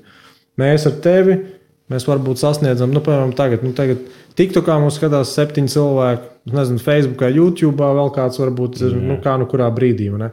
Bet, nav tā, ka mēs tagad izvestīsim normālu tur revolūciju. Revolūcija vajadzīga, bet savā ziņā. Evolūcijai ir kaut kāds lūzuma punkts, ka tu saki, ka nē, tā evolūcija vienkārši novedīs tālāk, kur nevajag novest. Vajag revolūciju, vajag tiešām apgriezt kaut kādu to attīstības līkni. Kā es teicu, ja būs tas energoresursu kāpums rudenī, es nezinu, es varu iedomāties, ka varētu beidzot cilvēku nolaust tā, ka viņš varētu iziet ielās beidzot un iet, kā tu nē. Tagad tu varēji atlaist 10 000 cilvēkus vienā nedēļā novembrī, un lielās izgāja decembrī, kad 10 000 varbūt. Pārējie ko dara, pārējie skatās tā, ko es esmu gatavs varbūt uztaisīt viltus certifikātu un palikt darbā. Es esmu varbūt gatavs izbraukt uz ārzemēm, jo man jau tur paziņas un draugi strādā. Un tā skatās. Protams, neviens no viņiem nedomā, oi, Dievs, es tagad miršu badā. Bet viņi arī neskatās to tā. Viņi to neuztur laikam personīgi. Viņi skatās, tas jau visus skar. attiecīgi es nemazām tā individuāli nebūšu dusmīgs par Kariņu, piemēram. Un tiešām nedomāju, ka nevar atkārtoties, kā tajā reizē nemieris. Tas bija 8. gadā, kad Vecrīgā tur. Jā, 13. janvāra nemieri. Nu, redz, kādi tur bija tie iemesli, es nezinu. Es domāju, ka tur bija, jo sākumā tur bija vai nu koncerts vai vienkārši kaut kā tā par kā nu bija sabiedrība citai politikai, laikam tur bija rīkojies kaut kādu sanākšanu Doma laukumā ar visu skatu un tam līdzīgi. Pēc tam tas pasākums beidzās, un kā tur nokļuva līdz grautiņiem, es pat neatceros. Bet tas, ka tur vienkārši tie grautiņi bija tāda laba izlādēšanās, nu tas ir skaidrs. Tur varēja normāli tur to veco Volkswagen busu apmest uz sāniem. Nu tā. Nu, rēķini, ja tas ir tas, ko mēs varam 30 gadu laikā izdarīt, nu, tad nav klapējam ciet to valsti un ejam pie ASV vēstniecības, lūdzam uzņemt par 51. federālo štatu un būs labāk. Nu, tas ir tā, nu, pasties, mēs esam paaudzēm, tie, kas ir piedzimuši šeit Latvijā, šajā teritorijā un kur vecāki piedzimuši šajā teritorijā, mēs nekad neesam bijuši saimnieki savā valstī. Jā. Es esmu piedzimis Padomju Savienībā. Mēs nebijām saimnieki savā valstī. Mans tēvs ir piedzimis Padomju Savienībā. Nebija saimnieks savā valstī. Viņa tēvs piedzima cariskā Krievijā. Nebija, vai nu labi, laikam uz robežas. Tur varētu būt, ka viņš arī piedzima tad, kad tu jau to Latviju veidoji. Bet, nu, ziniet, tā doma, grosiet kā gribi. Mēs neesam dzimuši Latvijā savā sētā, savā saimniecībā. Nu jā, ir bijuši arī pirms. Mēs esam piedzimuši kā, labākā gadījumā, kā īrnieki. Vienalga vai nu vācu muižniekiem vai vēl kaut kam, bet kādi saimnieki mums vienmēr ir bijuši šitajā zemē? Nē, bet kā vajadzētu to mainīt kaut kā. Ideoloģiski es pilnīgi piekrītu, bet tas prasa ļoti laikietilpīgu un resursu ietilpīgu darbu, uz ko ne es, ne kāds cits būtu īpaši gatavs. Mēs esam ieinteresēti tevi komentēt tādā izpratnē, ka mēs neesam vienaldzīgi. Ne? Bet mēs taču neesam gatavi. Tā kā tas čalis pēc tās finanšu krīzes, kur viņš 2 vai 3 mēnešus vienkārši teltī dzīvoja pie ministru kabineta kā protestu. Augstā ziemā. Jo viņš bija pazaudējis darbu krīzes dēļ, samazināja štats vai vēl kaut ko, un viņš vienkārši protestēja, ka redz, šī politika ir novedusi viņu līdz bezpajumtnieku statusam. Un pēc tam Šlesers viņam iedeva darbu ostā laikam. Tā bija. Nu, Šlesers tajā laikā vēl bija kaut kādā brīdī Rīgas domē, un tad viņš tur iedeva viņam darbu. Un tad viņš pazuda. Viss. Bet tas bija individuāls protestētājs. Jā. Viss. Nu. Un es neesmu gatavs, ja es labāk aizbraukšu. Es nestaisos saltu kaut kādā teltī. Nu jā, tur vajag arī spēcīgi gribas spēku, lai ko mainītu. Es arī neesmu gatavs tā kā Gandijs pēc 2. pasaules kara apmēram prasīt to Indijas neatkarību no koloniālās Lielbritānijas un ar savu badastraiku. Ei, nafig, man patīk ēst. Es bez ākstīšanas, jo par ko tu cīnies? Tu cīnies par kaut kādām smiltīm, pēc būtības. Nu, ko tu darīsi? Nu, jā, ideoloģiski super. Zin, tas ir tā kā tas varoņu stāsts. Tā kā jebkura Disney filma. Labais uzvarēs, vai ne? Bet nav Herakls. Viņš cenšas reprezentēt sevi uz visu tautu. Un tā ir tīrākā ideoloģija. Tas ir cilvēks, kurš ir gatavs iet pārliecības dēļ, kļūt par vegānu. Tas ir cilvēks, kurš ir gatavs daudzas lietas darīt pārliecības dēļ. Bet es esmu gatavs lietas darīt fizioloģijas dēļ. Tas arī viss. Nu, ja man vajag izdzīvošanai apstākļus, kur ir apmēram 22 grādi pēc Celsija, tad es gribu tos 22 grādus pēc Celsija. Nevis tāpēc, ka man pārliecība ir tāda, vienkārši tāpēc, ka fizioloģiski tā nepieciešamība ir manam subtropu ķermenim. Bet ja būtu kaut kas cits, tad arī pēc tā vadītos. Tas nav tās fundamentālās Maslow piramīdas lietas. Viņš vispār nevajadzētu būt iespējams apspriest politiski. Tur ir jābūt vai nu tev garantē, vai arī tu drīkst piekaut tos, kas saka, ka, kas saka, ka tev kaut kas nepienākās, vai ka tev nepienāksies darbs, ja tu neuzrādīsi certifikātu vēl kaut ko. Bet līdz tam mēs nenonāksim. Mēs ātrāk vienkārši izbrauksim, kā kopēji kolektīva sabiedrība, mēs ātrāk vienkārši izbrauksim ārā no valsts. Jo mums nekad viņa nav piederējusi. Nu jā, tā būtība. Kā es saku, liela daļa arī pietēla pie tā, ka tā būtība būt latvietim un tā. Tā, labi, kas tad nākamais bija 3 ciparu raksts Tautas fronta un Interfronta ar Tatjanu Ždanoku priekšgalā. neviens loģiski domājušs cilvēks neies speciāli uz Kremļa stipendijātu pasākumiem. Vecā Kremļa ideoloģija arī te iet vaļā. Kremlis un komunisms nekur nav pazudis. Komunisms kā ideja ir ļoti forša, bet kā izpildījums ir diezgan drēmīgs. Cik drēmīgs. es sapratu, arī mūsu valdībā vēl zenesoties tās komunistu saknes. Kaut vai Reirs, viņš jau bija kompartijā savulaik. Daudz ir bijuši Latvijas politikā un joprojām ir politikā, kas tiešām ir sākuši kā kompartieši, bet tas ir arī jautājums par individu atbildību pret grupu, tāpēc, ka manā skatījumā, ja indivīds savā individuālajā dzīvē secina, ka viņa izdzīvošanas stratēģija būs vienkārši rīkoties pēc aktuālās konjunktūras, tad es īsti nevaru neko pārmest tam spēlētājiem. Es varu pārmest par tiem spēles noteikumiem, ka viņi bija debili. Bet ko es varu pārmest spēlētājiem, ka viņš grib spēlēt spēli maksimāli efektīvi? Lai varētu pats tā kā... Kāpēc viņam, ja viņam prasa tajā laikā baigi apliecināt pārliecību un tur slavēt Ļeņinu un Staļinu, lai vienkārši viņš kļūtu par kaut kādu priekšnieku vai vēl kaut ko, tagad vairs nav tāda prasība, tagad ir otrādi, tagad prasība, lai tu viņus tur pilnībā noniecini un nolamā, tad loģiski, ka viņš to darīs. Tas ir viņa tas pašmērķis ir galvenais man peldēt pa virsu. Tas ir viss. Kurš tad tā no visiem mūsu esošiem politiķiem ir palicis pie saviem principiem? Rubiks un Ždanoka laikam tie bija vis tādi sīkstākie. Tie nav mainījuši sevi kopš 90. gadu sākuma. Tad, kad tur sāka dalīties un daudz arī apmeta tos mēteļus otrādi, tie tur iecirtās. Nedrīkst padomju savienības sabrukt. Jābūt visam tam. Un arī ir daudzi tie profesionāļi, tīpaši kaut kādās tur mākslas jomās, kultūras jomās, padomju laikos tieši tāpēc, ka visi gandrīz bija vienlīdzīgi nabadzīgi un trūcīgi, padomju laikos vismaz atsevišķas tādas intelektuālās jomas cienīja, turēja augstākā tādā godā. Un tad tas nozīmē arī, ka piešķīra kaut kādus dzīvokļus vai vēl kaut kādus labumus. Tas ir kaut kāds status. Un tad, kad jau pārgāja uz vismaz jauktu tirgus ekonomiku, viss, tev vairs tur neuztur kaut kādu zinātņu akadēmiju vai sazin kas. Tev it kā pašam kaut kas ir jāspēj tur tirgū piedāvāt, vai ne, darba tirgū vai vienkārši komerces tirgū. Tu nevari.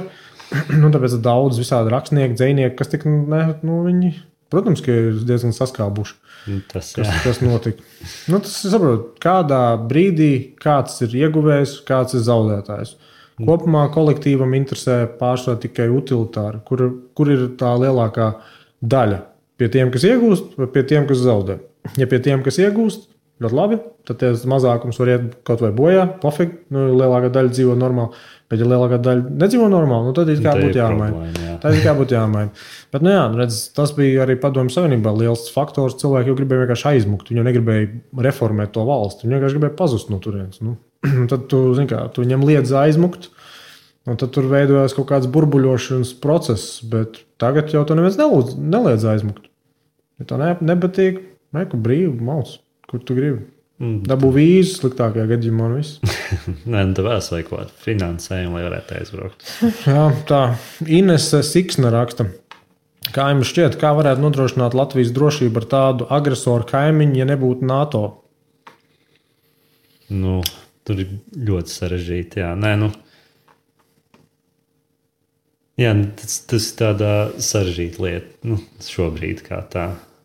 Labi, tur daudz variācijas nav. Ja mēs nebūtu NATO, mēs ar lielu iespēju būtu jau paši dabūjuši kaut kādu iesūtīto zaļo vīriņu komandu. Jautājums arī, cik spējīgi mēs varētu kā automatizēties un tā. Tu domā autonomi rīkoties? Jā. Nezinu, tas pat nav tas izšķirošais jautājums. Izšķirošais jautājums, vai mums vajadzētu būt patstāvīgām teritorijām. Tātad mūsu valstī būtu jābūt ar kaut kādām patstāvīgām robežām. Es uzskatu, ka tas vienkārši fiziski nav iespējams.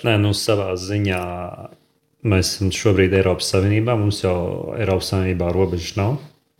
Tas ir interesantais. Ja tu skaties uz tādu ekonomisko pienesumu, tad pat ekonomika būtu ja ne pat tikpat, varbūt pat vairāk efektīvi, ja nebūtu Eiropas Savienība, bet būtu vienkārši NATO. Tāpēc, ka NATO valsts savā starpā ceļo tā kā visbrīv, tā kā vienā valstī. Nu, arī jā, bet es vairāk arī gribēju piebilst par to Eiropas Savienību, ka ir likumi, kuri mums ir jāņem no Eiropas Savienības un tā un jāievieš. Jā, kad bet viņi mēs neļauj esam ieviest savus Latvijas. Jā, bet redz, mēs esam tādā pusceļā vienkārši, jo tad, kad Latvija iestājās Eiropas Savienībā, tad nolūks bija veidot Eiropas federatīvo valsti. Nu, tāda valsts vai valstis. Nu, pēc idejas, tā kā Amerikas Savienotās. Jā, tāpēc, ka pēc idejas dažus gadus vēlāk gribēja arī pieņemt Eiropas Savienības konstitūciju, kas būtu tad saistoši visām valstīm vienādi un padarīt mūs par konfederāciju tādā pat vistiešākajā nozīmē. Bet nepieņēma. Manuprāt, Nīderlanda un Francija bija tās, kas iebilda. Un nepieņēma. Tad izdomāja to Lisabonas līgumu un izdomāja kaut kādu hibrīdu. Bet oriģinālais nolūks, tad, kad Latvija iestājās, ir vēlākais 10 gadu tādā periodā likvidēt jebkādu veidu suverenitāti. Nu, jebkurā dalību valstī. Tāda bija tā doma. Eiropas Savienībai bija jābūt Eiropas Savienotajām valstīm un viss, un konkurēt pasaules mērogā ar citām lielvarām. Nu, tas nenotika. Nu, tagad mēs skatāmies, ka šajā Lielbritānijā viņi izdomāja izstāties. Varbūt Polija, varbūt Ungārija vēl tur cels kaut kādas pretenzijas. Nē, es arī skatījos, ka bija trends Itālijā, kur itāļu iedzīvotāji dedzināja Eiropas karodziņus Facebookā. Tas viss, kā viņi arī centās trendu uztaisīt Itālexit, kad viņi arī diezgan daudz runā par izstāšanos no Eiropas Savienības. Tā, tad Ines Siksna atbildot, kā jums šķiet, kā varētu nodrošināt? Efektīvāk kā šobrīd nevarētu nodrošināt. NATO ir tas, kas mūs pasargā, jo paši mēs tur pa lielam izšķīstu ātri vien. Tā, kāds maksraksts salīdzinot PSRS pret ES, kādi plusi un mīnusi. Krievi dzīvo uz citu rēķina, gāzi, nafta, viss, kas viņiem ir, viss, kas slavens, tas ir Tetris viņiem. PSRS laikam jau vairāk bija tiešām ideoloģiska savienība, un Eiropas Savienība ir vairāk ekonomiska savienība. Sociāli un politiski mēs neesam vienādi. Grieķis tur ir jāstāsta, kā ir kļūst Eiropas Savienība, jo kāda bija oriģinālā vīzija, manuprāt, pavisam mainīsies Eiropas Savienībai. Ņemot vērā, cik viņi cenšas uzspiest savus likumus atsevišķām valstīm. Kā to ņem? Tāpēc, ka tad, kad veidoja to sākotnējo ogļu un tērauda laikam savienību, tad tur tā visi oriģinālā doma bija vienkārši padarīt savstarpēji atkarīgas tās galvenās agresoru valsts, lai pārstātu vienreiz karot. Jā. Un, tagad tas ir aizgājis jau tik ekonomiski tālu un politiski tālu, ka mēs paši vispār neko nelēmjam vairāk. Mēs tikai izpildam to, ko Briselē pieņem. Un tad simboliski mums ir kaut kādi savu mandāti ar mūsu parlamentāriešiem. Bet loģiski, ka es nezinu nevienu gadījumu, kur mūsu Eiropa parlamentārietis būtu kaut ko tur baigi izcīnījis vai kaut ko baigi izdarījis. Varbūt, ka tādi atsevišķi kuluāros darbi ir paveikti, bet nekas nav dzirdēts. Un tad vai tur nav tā, ka tur vienkārši tas viss ir skata pēc? Jo es saku, reizēm tev vismaz jādod iespēju cilvēkam domāt, ka viņš kaut ko iespaido. Pat ja viņš reāli neko nedara. Tas jā. Es skatos, ka liela daļa... Placebo. Liela daļa likuma ir tiek mainīti, pielāgojoties kas kā ir Eiropā. Manuprāt, šobrīd tāpat Ungārija un Polija ir vienīgie, kuri ir izrādījuši to, ka viņiem būs savu likumu. Kas ir ļoti nepareizi, tāpēc, ka Eiropas Savienība tā arī postulē, ka mūsu normatīvi, mūsu tiesības un pienākumi ir pārāki. Šī jau nav pat tāda nekāda baigi apspriežama tēma. Eiropas Savienības likumi, ja tā var teikt, viņi ir pārāki par nacionālajiem likumiem. Nē, tur es biju nepiekritīšu, ja man uztverē. Tā burtiski tas ir izkārtots. Tas jā, bet... Ja tu pievienojies Eiropas Savienībā, tu burtiski paraksties, atzīmē, jā, piekrītu, ka jūsu likumi būs pārāk nekā manējie. Jā, bet manā uztverē tā kā valstī vajadzētu būt savu likumu savā valstī pārākiem. Manā uztverē kā vajadzētu būt. Katram ir šitie savu tie plus un mīnus katram modelim. Ja tu man prasti, ja mēs esam Eiropas tajā subkontinentā, vislabākais būtu vienkārši likvidēt mūsu lemšanu vispār. Jo šobrīd tas izskatās tā kā agrāk bija kaut kāds, vācu arhibīskaps, Un tad vienkārši Latvijā ir attiecīgos reģionos kaut kādi muižnieki, kas īsteno tur attiecīgi to politiku, vai ne? Bet reāli, tas ir pilnīgi tāds fiktīvs process. Jo galvenos strateģiskos lēmumus nepieņem tur, kur tie cilvēki vispār dzīvo. Vai tad Eiropas Savienība nebija pārsvarā izveidots, lai atrisinātu starp valstu konfliktus, neskaidrības un tādā ziņā? Redz, mēs nekad nevaram zināt. Viņai vajadzētu iesaistīties citu valsts valdībā vai arī likuma veikšanā un tā. Redz, mēs nekad nevaram zināt to zemtekstu. Piemēram, ja mēs pēc 50 gadiem atskatītos uz Covid laiku, un mēs gribētu kādam pilnā nopietnībā iestāstīt, ziniet, visi šie ierobežojumi, visi lockdown bija vajadzīgi, lai uzturētu cilvēkus pie veselības. Mēs, ja tā iedomātos, kā pēc 50 gadiem varētu runāt, mēs šobrīd domājam, kas tas par muļķībām.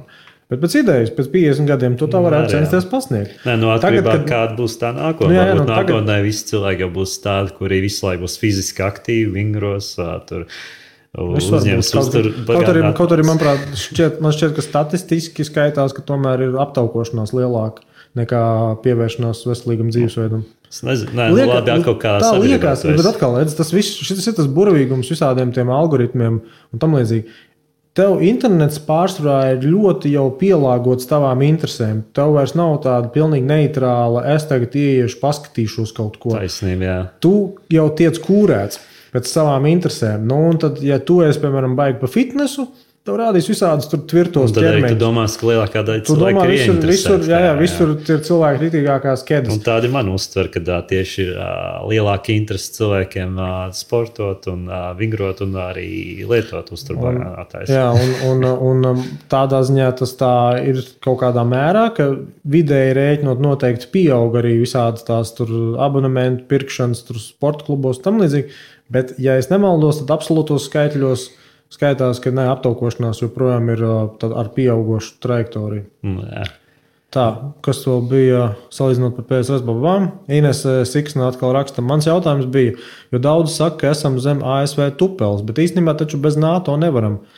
Mēs nevaram. Jā. Bet mēs arī negribējām būt bez NATO. Mēs gribējām būt ar NATO. Tie, kas balsoja par Latvijas neatkarības atjaunošanu, liela daļa noteikti pat nesaprata, ko tas vispār nozīmē, bet laba daļa arī gribēja īstenot ASV politiku. Tāpēc, ka tad, kad Gorbačovs sāka to glasnost īstenot un perestroiku, tad tur amerikāņu pēcdienas uzdarbojās. Piemēram, es zinu daudz cilvēks, kas savulaik klausījās radio brīvai Eiropai, vai kā viņš tur saucās. Tas bija pilnībā centrālas izlūkošanas pārvaldes raidstacija, to viņam pat nenoliedz.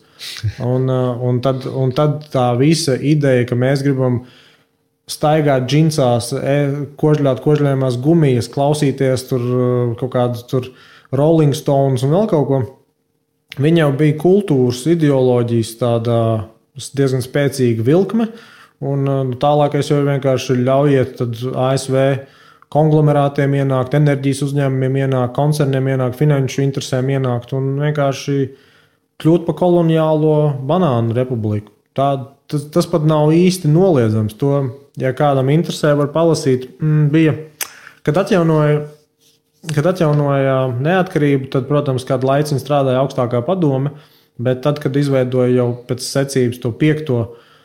saimu, tad tur arī bija tāds Gundars, ja nemaldos, Valdmanis.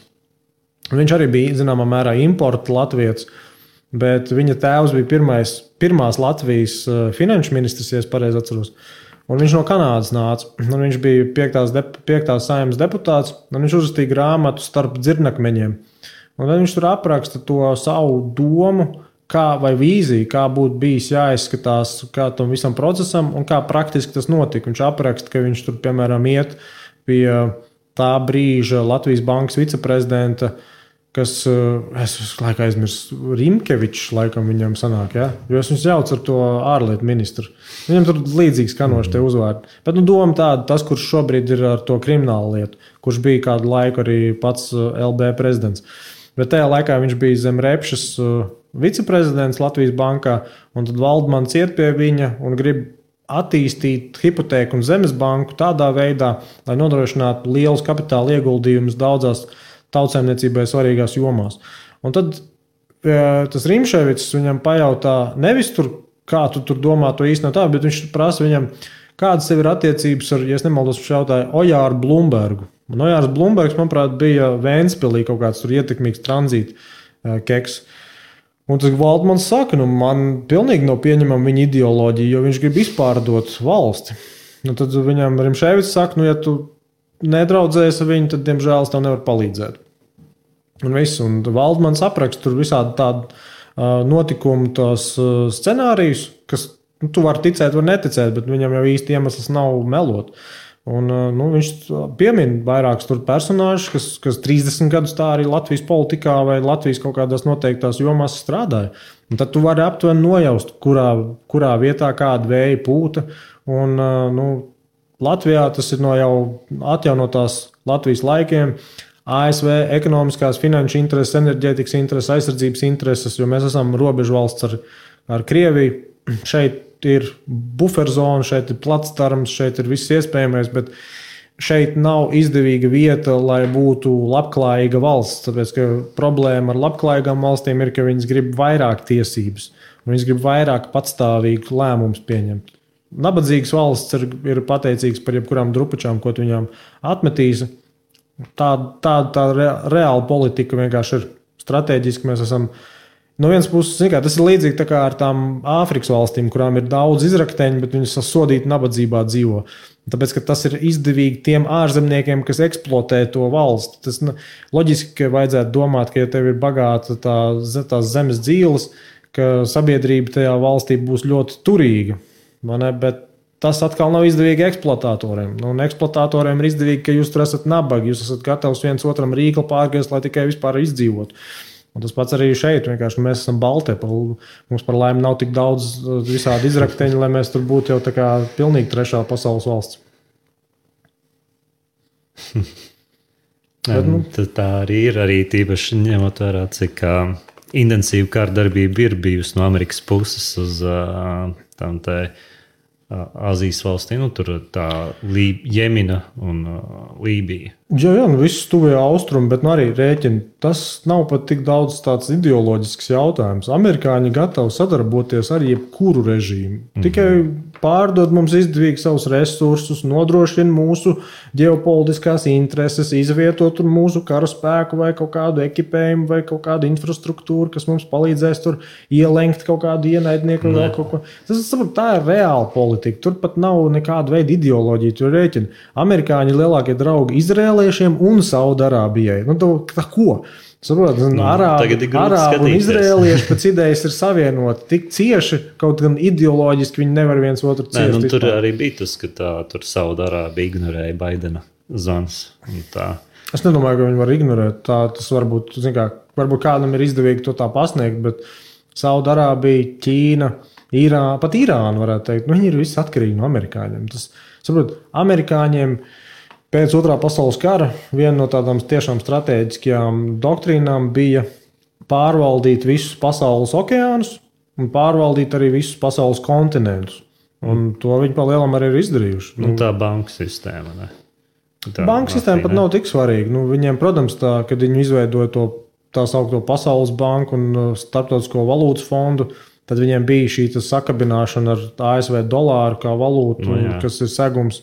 Bet tas tagad arī runā, kad mēs skatāmies uz Amerikas to dominances krišanu kā tādu. Šeit bija kaut kāds rakstnieks, kurš vienmēr teica, visas runas par manu nāvi ir priekšlaicīgas vai pāragras. Kad ir ik pa laikam ziņas, ka kāds ir nomirs vai kāds tultām mirst. Un tomēr viss tā doma, tu nesteidzies ar tādiem citiem. Tas ir fakts kā tāds, jo arī tas pats Krievija ir labs piemērs, kad ir daudz cilvēku, kur tic, ka viņi kur katru brīdi bankrotēs un apgāzīsies. Es domāju, ka Krievija jau sen ir bankrotējusi, pat pirms tā Ukrainas kara viņa jau bija bankrotējusi, bet viņi sev mākslīgi vienkārši uztur. Ja tu esi gatava prostituēties, tas ir tu par lēto iztirgo vienkārši visu, kas tev ir meži, izrakteņi, gāze, nafta. tu jau vēl vari kaut kādu laiciņu pavilkt to dzīvību. Bet tā, ka kopumā to būtu tāda ilgtspējīga ekonomika, neviens to neteiks. Tas ir tas, ko iepriekš jau arī tur rakstīja, laikam Kaksmaks, ka tur nav īpaši daudzas lietas, ka Tetris viņiem ir slavens. No vienas puses nevar neko teikt sliktu par Krievijas cilvēkiem. Pārsvarā tie bieži vien ir tādi diezgan spēcīgi, gan pēc rakstura, gan pēc potenciāla. Cilvēks nevajag jaut kopā ar valsts līderiem. Labi, bet ir, protams, arī ideoloģiski daudziem vienkārši rīktīgi normāls smadzenes skalots. Tur tā mums visiem ir. Rēķini, mēs esam vienkārši tajā galā, kur domā, ka vārda brīvībai it kā ir priekšroka daudzos jautājumos un tam līdzīgi. Kas ir labi. Kā mēs tā sakam, bet vai tā reāli ir? Skaties, visam ir savas robežas, bet jebkurā gadījumā nav vismaz tik traki, kā tur man viens teica nesen, kur viņš teica, ka viņam esot draugi Baltkrievijā, kas aizmuka no Baltkrievijas, bet viņi iepriekš tika apcietināti, tāpēc, ka viņi bija telegramā sarakstījušies, ka viņam nepatīk Lukašenko. Telegramā sarakstījušies par to viņus arī paņem ciet. Labi, nekad jau nevar zināt, varbūt, ka tie keks arī narkotikas tirgojas. Vienmēr, tie noziedznieki arī, kad viņi viņi neteiks, kā tieši ir bieži vien, jā. Jā, bet fakts kā tāds, ka tur mēs varam izdalīt, ka pie mums tomēr ir vairāk brīvības. Vairāk vārdu brīvība, vairāk arī citas brīvības. Bet ar to jau nevajadzētu samierināties. Tas ir tikai starpposms, mums vajadzētu daudz vairāk. Un tad noteikti vienkārši, kur ir tas liederīgais vai tas saldais punkts, kur jau, ja tālāk ies, tad vienkārši jau tas būs pilnīgi negatīvas dividendes kaut kāds. Tu reāli zaudēs. Jo tas, kas notiek tur ASV kaut kādos atsevišķos štatos, ar visu to narkomāniju, ar visu to bezpajumtnieku situāciju, piemēram, tajā San Francisco un tam līdzīgi, tas jau ir traģiski. Arī ar tiem pašiem karteļiem. Tur izstījās pēc kaujas zonas, tur nesen pat. Labi, karteļi, tad jau tu vismaz zini, ka viņi cīnās par kaut kādu to materiālo vērtību. Tad tu vismaz zini, ka tur ir nauda, vismaz kaut kas tur darās. Bet tā kā tur rāda bieži vien visādi San Francisco, Los Angeles, vēl kaut kādas kadrus, tur liekas, trešā pasaules valsts, nevis Amerika. Mums bija rakstījis lasījis vienu rakstu par to, ka Kalifornijā esot reizi pa melno mēri, ka viņš esot parādījies tur apakaļ. Tur, es domāju, viss tur ir. Kaut kur tu vienmēr varēsi atrast vēl patogēnus, tāpēc, ka pirmkārt viņš jau arī glabā. Tas nav tā, ka viņi būtu pilnīgi iznīcināti. Vienkārši tā pārējā puse, kas ir sanitārie apstākļi un vispār dzīvesveids, viņi ir uzlabojušies tik daudz, ka viņi vienkārši snauž. Viņi nevar izpausties tik labi. Bet, ko līdz samazinās kaut kādas tās pretestības spējas, tad tas tikai normāli. Es nedomāju, ka tur kaut viens pasaules tāds epidēmijas iemesls ir pilnībā iznīdēts. Viņi vienkārši ir tik kontrolēti, ka nevar vairs viņus redzēt kā epidēmiju. Lielākā daļa jau tikai var kontrolēt, nevis iznīdēt. Jā, tāpēc tur tik daudz tas būtu sīkums, bet, redz, Amerikā, piemēram, viņi aizgāja tik tālu, ka viņi pateica, ka praktiski tev ir tādas brīvības, tev neviens nedrīkst tur ierobežot, ja tu kādu tur apsaukā vai kaut kādā veidā vispār izpaudies. Tad tas noved, ka tu esi bezmazliet, tu esi pieaudzis cilvēks, kurš ir tikpat nobriedis kā 10-gadīgs bērns, jo tev nav bijušas robežas, tev neviens nav disciplinējis, tev neviens nav iedevis to paškritiku, lai tu varētu arī augt, lai attīstīties, pilnveidoties. Tā ir audzināšana. Jā, bet tā ir tāda programmēšana jau, ja tas ir tiešām sabiedrības kolektīvajā apziņā. Ja tu uzskati, ka mums tur pienākās tas, jo mēs jau esam amerikāņi, un tad vieni ir tie, kas ir baigi par ieročiem, a citi savukārt ir tie, kas ir gatavi, man pienākās, ka es varu narkotikas lietot, un ka es pilnībā uz ielām varu dzīvot, jo es jau nevienam netraucēju pēc idejas. Tā kā tur bija kaut kāds kadrs, ka Baidens solīja tas crack pipes. Mazās tās pīpītes visiem tur solīja melnādaino sabiedrībā. Jā. Kaut kādā brīdī, es domāju, tas arī ir vienīgais risinājums.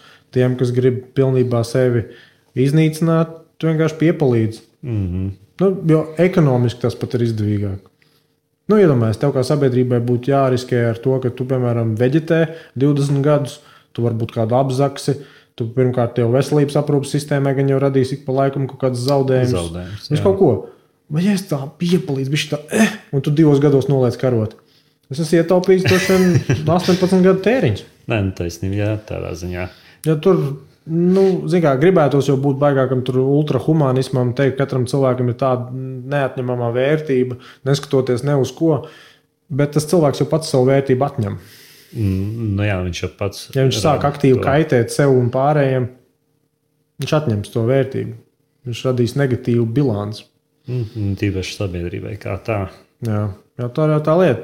Katrs mēs piedzimstam vienkārši pliki un nepasargāti. Mēs varam tikai turēt īkšķus, ka ir citi cilvēki, kas ir gatavi apmēram nojaust, kas mums tajā brīdī ir vajadzīgs un arī izpalīdzēt.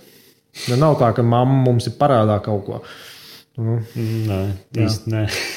Bet tikai tā mīlestība un tāda līdzcilvēku iejūtība, tā, kas var noturēt. Un tad jau, nenonākt pārāk kaut kādā dziļā bedrē, droši vien. Tas var pasargāt. Nē, tas ir kaut tev pašam vajag tajā darboties, lai nenonāktu kaut kā tā. Tā, pagaidām nav citu jautājumu, bet reku par to NATO mēs laikam tad izdarījām. Bet NATO man ir tā kā, es neesmu baigi priecīgs par NATO kā tā. Jo viņi ir vēsturiski arī bijuši savā ziņā ļoti, savā ziņā agresori kā tādā. Katram var atrast, protams. Saprot, ja tu kļūsti kaut kādā brīdī tik liels, ka tu tevi nevar ignorēt, tad skaidrs arī tas, ka tu esi tik liels, ka tu jau kādam kļūst neērts. Tas vienkārši fiziski jau liels, tad kādam tu jau esi pārāk tuvu. Vienkārši es arī aizdomājos par to, vai nebedīs pie atbildības, piemēram, Amerikas kara noziegums un tādas lietas, ko viņi ir darījuši. Tās ir, diemžēl, tās starptautiskās tiesības un tā reālā dzīve. Nekad varas tādas, kuras ir tiešām lielvaras, nekad jau viņas nav sodītas no kaut kāda trešā arbitra. Nav tā, ka citplanētieši atnāk un uztaisīs tribunālu. Tas ir kāds ir tas Džingis Khans, kurš vienkārši noslaktēs miljoniem cilvēkus, nodzīvos savu dzīvi, tiks apglabāts. Varbūt kādreiz viņu kāds vēl atcerēsies, pieminēs, bet pa lielam vienkārši tu būsi apaugļojis tur cik simtiem vai tūkstošiem sieviešu, un tu būsi, cik tur Džingis Khanam saka, ka viņa pēcnācēji šobrīd kaut kā 200 miljoni pasaulē. Jā, tad lielākā daļa procenta. Tas ir bioloģiski, ko tu vari kā vecs izdarīt. Bezmazliet lielākais, ko tu vari izdarīt. Apaugļot maksimāli sievietes. Tas ir tā evolucionārās bioloģijas, bezmazliet pīķis. Varbūt vēl pāris cilvēkiem ir tas gēns, jā. Tā kā var redzēt un just. Tā, Kaksmaks raksta, ir ok, bet pēc jūsu sarunas liekas, ka darbības plāna nav, tikai aprunāt notiekošo. Loģiski, ko tu domāji, mēs tagad saniksim galvas tā, viss, kā mēs atrisināsim pasaules problēmas. Kā mēs Āfrikā tur trūkumu cietējus izglābsim. Nē, mēs vienkārši tukši diršam, kā jau vienmēr. Tas ir, bet arī to vajag. Vajag rosināt diskusiju, lai cilvēki saprot, ka varēja domāt citādi un ka vajag pacelt tēmas augšā. Tā, Kaksmaks turpina rakstīt, Šlesaram nauda beidzas, ka atpakaļ uz skatuves. Es nezinu, ka mēs par Šlesaru neko nezināsim. Šaubos, ka viņam nauda beidzas. Es domāju, ka viņam tik daudz miljonu, ka viņam jau pasīvie griežās paudzēs un atpakaļ uz skatuves. Es nezinu, ko tu domā ar skatuvi. Tu domā to izbraukumu, koncertu, tūru vai ko? Ja viņi teikt, tur braukā ar savu partiju pa reģioniem. Tā kā viņi sev rādīja. Viņiem arī esot. Tā arī labi. Lai vismaz pensionāriem ko paklausīties, tur normāli. Viņiem bija, kā sauc viņiem tā partija? Latvija pirmajā vietā. Pirmā vietā, jā. Un viņiem, es skatījos, ka bija plānots kaut kāds tur, nevis pikets vai gājiens, Rāclaukumā laikam. Kad? Ja nemaldos šonedēļ vai nākamnedēļ skatījos. Labi, būs jāapskatās. Neko nezinu. Tas ir vairāk par to, ka... Par to ģimeni? Ģimeni, jā. Par to ģimeni. Labi, bet tur arī viņi, manuprāt, izvēlējušies beigtu zirgu uz kaut kādu likt derības. Tur ir tā kā manā uztverē ir tāds sarežģīts jautājums, ko vajadzētu runāt. Tā nevienam nekrat. Kopumā es pats jau sen parakstījos, tad, kad jau parādījās. Bet es jau tad domāju, labi, kuram tas... Tur nevienam nekrat. Tur ko kaut kā tur dara savās mājās, nevaram nekrāt. Nu, tas ir, saprot, kā citu cilvēku seksualitāti ietekmē tavu vēlmu pēc bērniem. Man tas nelīmējas kopā. Tur it kā varētu skatās par to audzināšanu.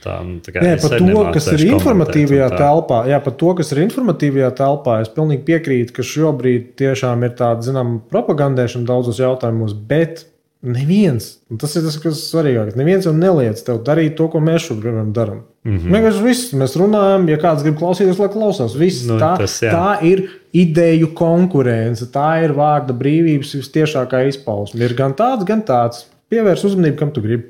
Taisnība ir, jā, tur vienkārši vajag runāt un... Vienkārši iedomājies, cik tu būtu gatavs ikdienā, piemēram, pievērst uzmanību kaut kādam raidījumam, kur katru reizi tur klārē, baigi svarīgi, tur ir ģimene, baigi svarīgi ģimene. Labi, es sapratu domu, jā. Pastāst man kaut ko interesantu. Jā, tā kā jāpadomā, kā vēl palīdzēs citiem. Jo tā nav patstāvīga tēma.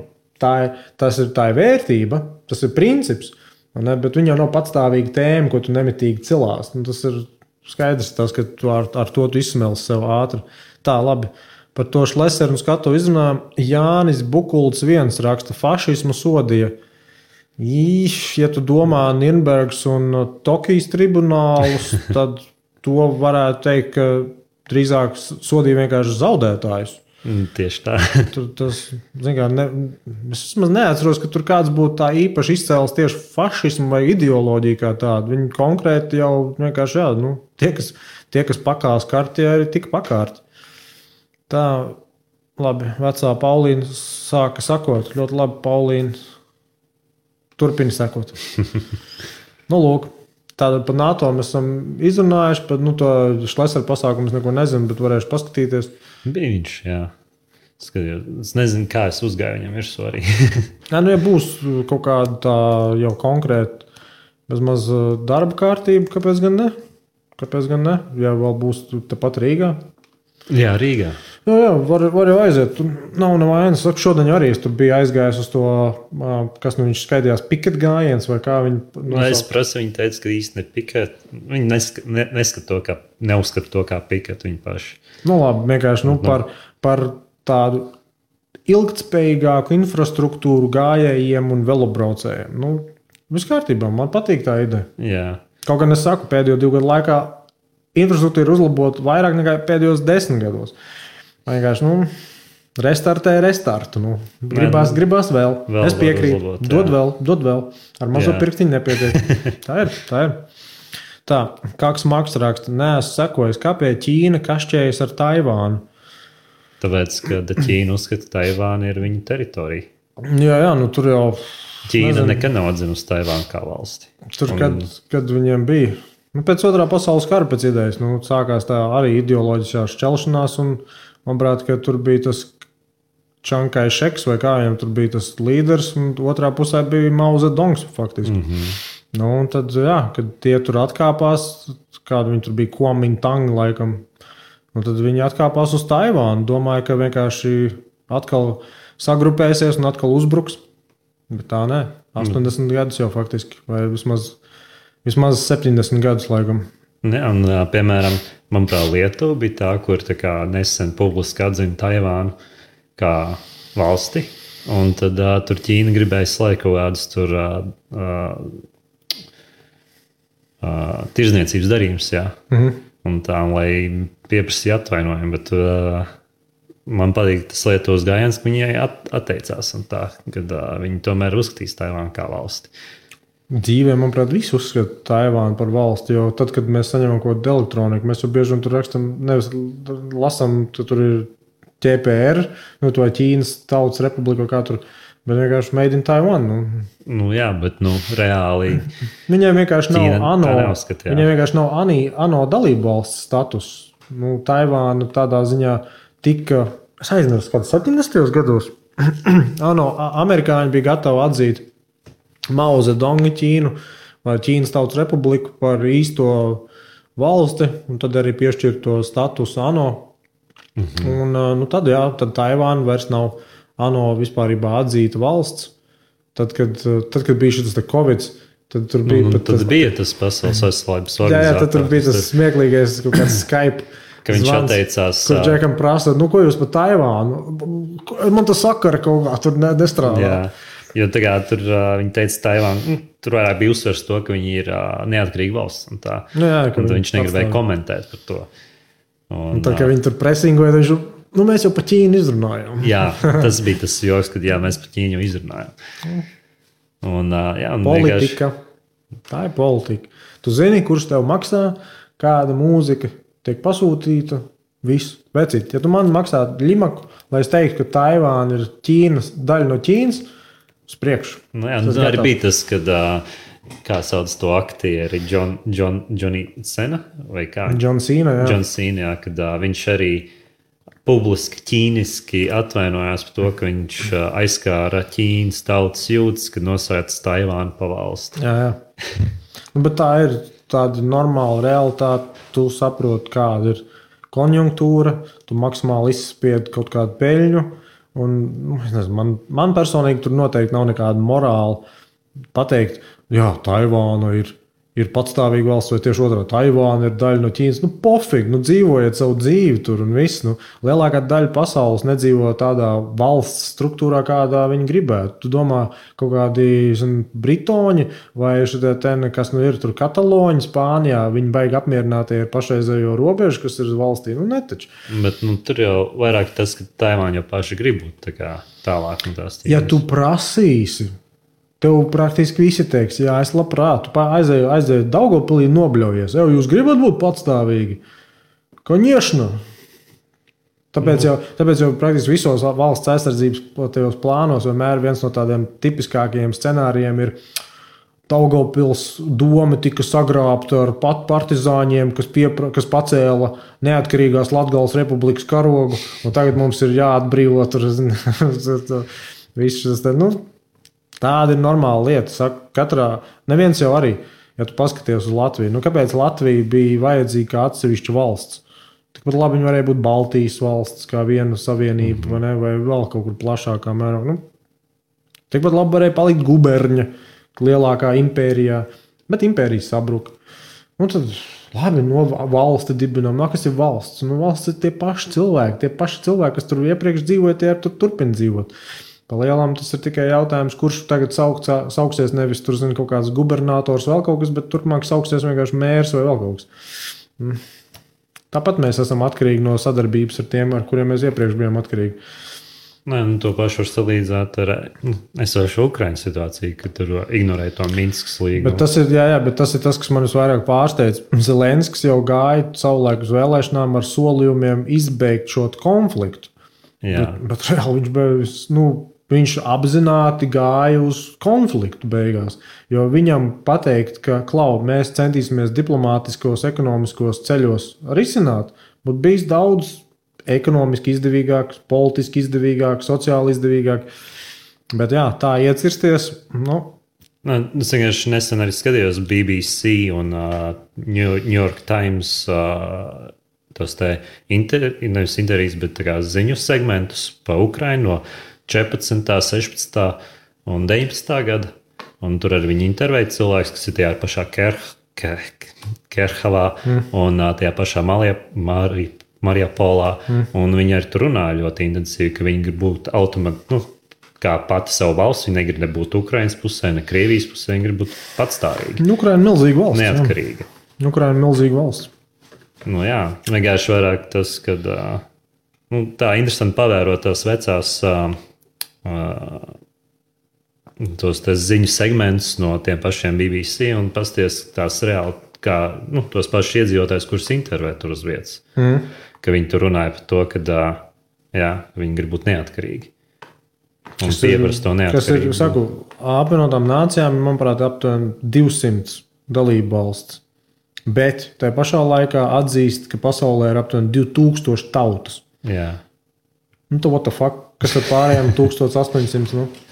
Paprasīs tiem 1800, jūs gribat būt patstāvīga valsts? Lielākā daļa pateiks, noteikti. Dod tik šurp. Bet kāpēc viņi nav? Tāpēc, ka pofīgi.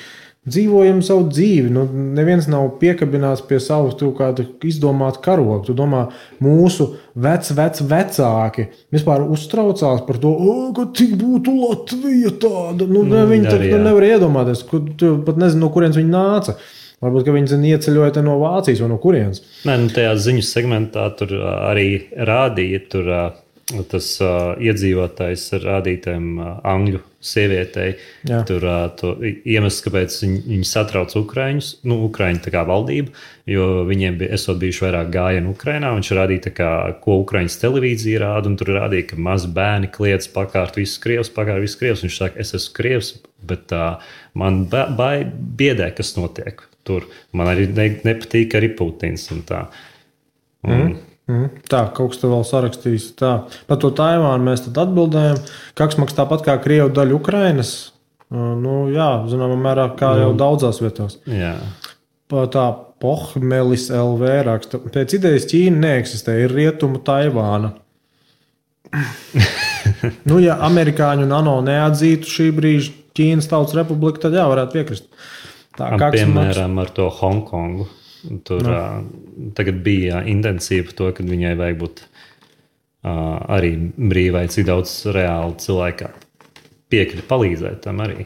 Es sekoju līdzi tur Hongkongu. Neviens nekad nav bijis brīvs. Rēķinu Hongkonga bija, manuprāt, līdz kaut kādam 97. gadam, un pēc tam, laikam, 99. gadā Lielbritānija nodeva. Viņa bija kā kolonija. Jā, bet pirms tam jau bija visāds tur tajā reģionā Āzijā, vispār bija Portugāla, Nīderlanda. Visādas tur impērijas bija. Un neviens, saprot, lielākā daļa pasaules valstu un tautu bija pilnībā kaut kādas svešzemju saimnieku pakļautības tautas. Nekas vairāk. Dzīvoja dzīvi, priecājās. Nekas traks tur nav tajā statusā. Mēs esam uzaudzināti kaut kādā daļā domāt, ka mums vajag būt kaut kādiem Spartakiem, kas pretosies netaisnīgam. Ar Hongkongu tur bija diezgan drastiski. Tad tu skaties tos pašus protestus, ka tur cilvēkus policija vienkārši ieskrien vilcienā iekšā un sasit visus protestētājus, kas brauc prom vai arī. Tas ir drastiski, jā, bet pirms 100 gadiem Lielbritāņi tur uzsāka opiju karus. Ja, kas bija vēl drastiskāk, jo viņi vienkārši slaktēja tur. Bet, ja cilvēki paši pieprasa to savu tā kā automatitāti. Bet iedomājies, tu, piemēram, tagad pasaki, es esmu cilvēks ar tiesībām no dabas, no Dieva dotām tiesībām, es tagad gribu tā. Atnāks kāds cits un pateiks, es esmu tas pats cilvēks un es tev tās tiesības negribu tādas atdot. Tad izkaujieties, un tad redzēsim, kuram ir taisnība. Nekas vairāk. Diemžēl cilvēkiem patīk ticēt saviem meliem. Mēs tur esam, tur tā izsmalcināta sabiedrība un gadu tūkstošiem tur attīstījusies tā filozofijas. Nekas tur nav ko filozofēt. Viss atdurās parasti, kuram ir garākais stroķi un lielākais spēks. Ar to arī var uzreiz atbildēt, kurš kas ko. Tā, kurš tur bija tā, pēc idejas īneks, to mēs tur Kaksmaks. Tādām lielām valstīm vajag kaut ko no tās teritorijas, tad jāpaskatās, kas tur interesē viņiem. Kaksmaks, Latgala arī gribēja būt patstāvīgi, domā reāli. Tehniski tas ir reāli. Rēķina. Luksemburga ir patstāvīga valsts. Vatikāns ir patstāvīga valsts. Ar daļu varētu teikt, ka viņi tomēr atkarīgi no Itālijas, bet viņi tāpat figurē starptautiskajās aprindās, viņi slēdz līgumus un tam līdzīgi kā svētais krēsls. Viņi tiek mācīti kā valsts atsevišķi. Tehniski tas ir iespējams. Vai tas ir vajadzīgs? Manuprāt, ka nē. Vismaz tajās valstīs, kur runā vienā valodā vai līdzīgā valodā, tas vienkārši nav vajadzīgs, tas nav ērti. Vienmēr tā ir atsevišķa administrācija, tā ir atsevišķa kaut kāda procesa, kur patiesībā varētu to visu vienkāršāk darīt. Es domāju, mūsdienās vajadzētu runāt, ka valsts status vajadzētu piešķirt tikai tādām sevis pierādījušām lielām kompānijām. Piemēram, Google varētu būt valsts. Amazon varētu būt valsts, Microsoft varētu būt valsts. Un, ja tu gribi būt pilsonis, tev jākvalificējas. Tev naturalizācijas process ir pierādīt, ka tu proti kodēt vēl kaut ko. Valodu tu var runāt kādu. Savā ziņā tu vienkārši ignorē to visu to kulturālo Bet tā ir jau patstāvīga subkultūra. Nu, tad, kad, piemēram, viduslaikos bija kaut kādas monarhijas, kaut kādas karalistes, tad nebija tāds koncepts par baigi striktām robežām. Tad bija vienkārši, cik tālu tu vari ar saviem zirgiem aiziet, un vai tur runā vēl to pašu dialektu, kādu tur runā, nekas vairāk. Tāpēc jau Itālijā arī bija kaut kāds 16 provinces pēc idejas. Venecija bija valsts, Florence bija valsts. Tāpat arī visur bija. Vācija jau Bismarks tikai savienoja kopā. Tās visas landes bija, Minhenē bija pofīgi, ko dara Berlīnē. Viņi bija paši savu valsts. Un tad viss tas process jau tikai attīstījās pēc industriālās revolūcijas. Tad, kad parādījās dzelzceļi, tad, kad varēja tālākus gabalus ceļot, tad varēja arī centralizēt un kā vienot valstis. Bet līdz tam tas nebija vajadzīgs. Līdz tam bija vajadzīgs tikai, cik tālu to zirgu karietu var aiziet. Un ko tu tur darīsi? Galvenais, lai to mēslus iedod pietiekami, lai tu var kaut ko tur tā uzturēt. Viss, muižiņa, saimniecība. Karus karoja, cik varēja, bet arī industriālā revolūcija ienes tādus īstos masveida karus. Līdz tam jau bija lokāli konflikti vairāk. Arī vienkārši bija problēmas ar resursu iegūšanu kā tādu, kā teica. Bet redz, tehnoloģiskais progress veicināja politisko progresu, nevis otrādi. Tāpat arī tagad tās tehnoloģija kompānijas ir tādas, kur viņas varētu patiesībā, viņas ir gandrīz vai bieži vien patstāvīgas ekonomikas.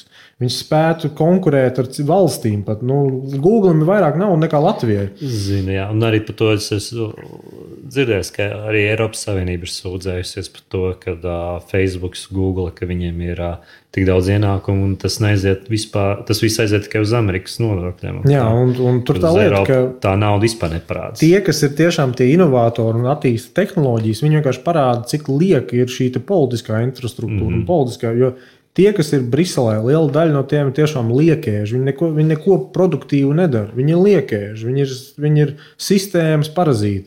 Bet tā sistēma ir tāda, un tas ir tas pats, kas ar to Reiru un citiem tiem komjauniešiem. Konjunktūra ir šitāda, labi, es spēlēšu to spēli. Tad viens čalis, kurš ir šobrīd, manuprāt, Ījābam kaut kāds palīgs vai kas. Viņš man savulaik teica, man jāiestājas zemesardzē. Es saku, priekš kam? Tā labāk izskatās. Iestājas zemesardzē tev interesē, bet ne jau, lai skata pēc kaut ko. Bet Pabriks iestājās zemesardzē, ar zemesargiem fotografējās.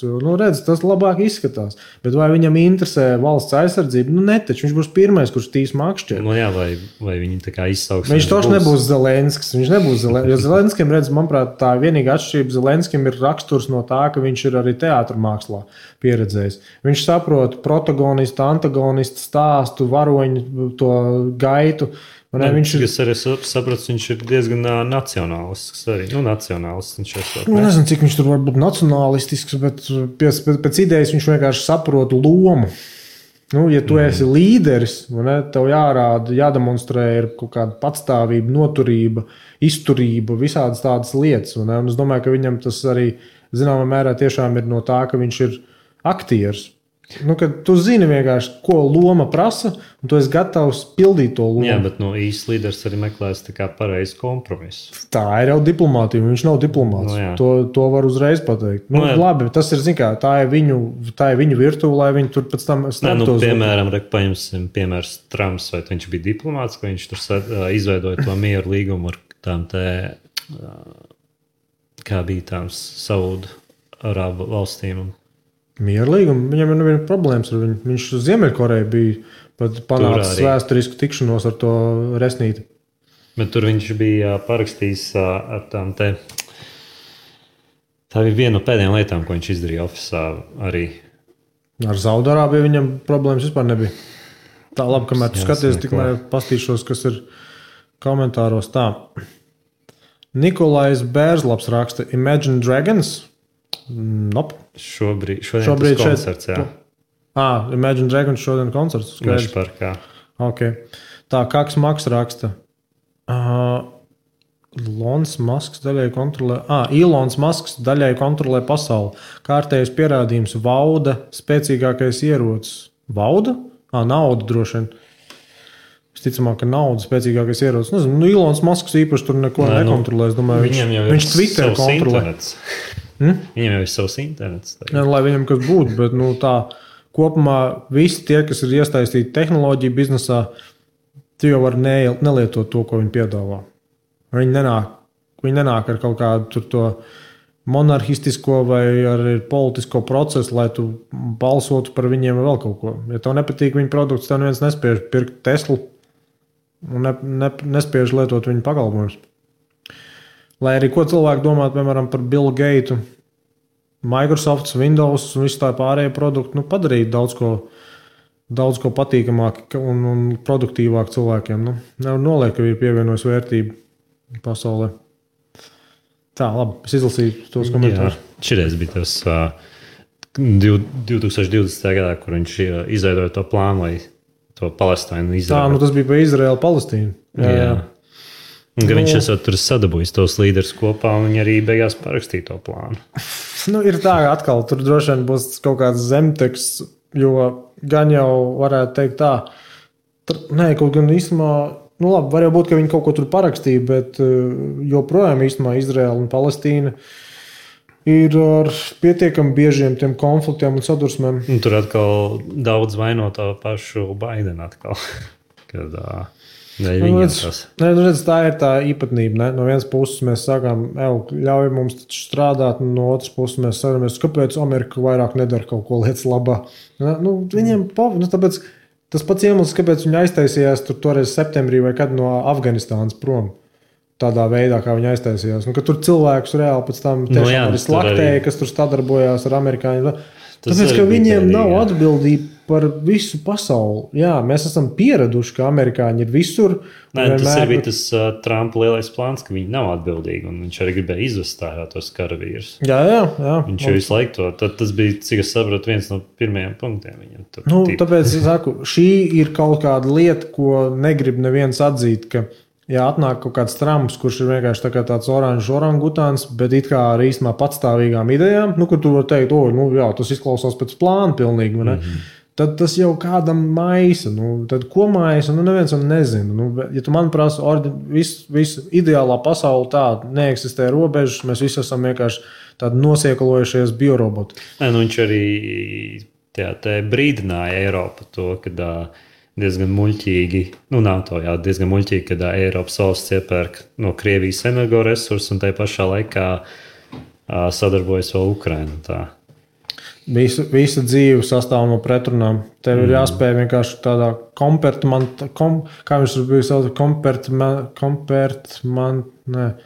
kompartimentalizāciju vai kaut kā tam līdzīga. Tā doma tāda, ka tu saliec visu pa plauktiņiem un saliec visu par atvilknītēm, ka tev ir jāspēj nošķirt.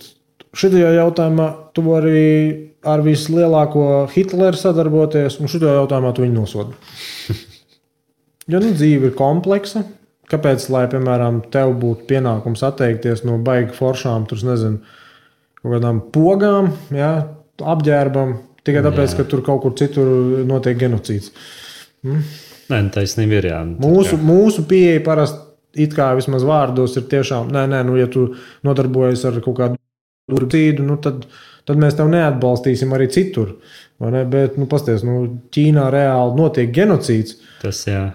Mēs tur kaut ko baigās sankcijas tur izvēršam. Netaču, mēs esam pilnīgi pie Ķīnas pupa.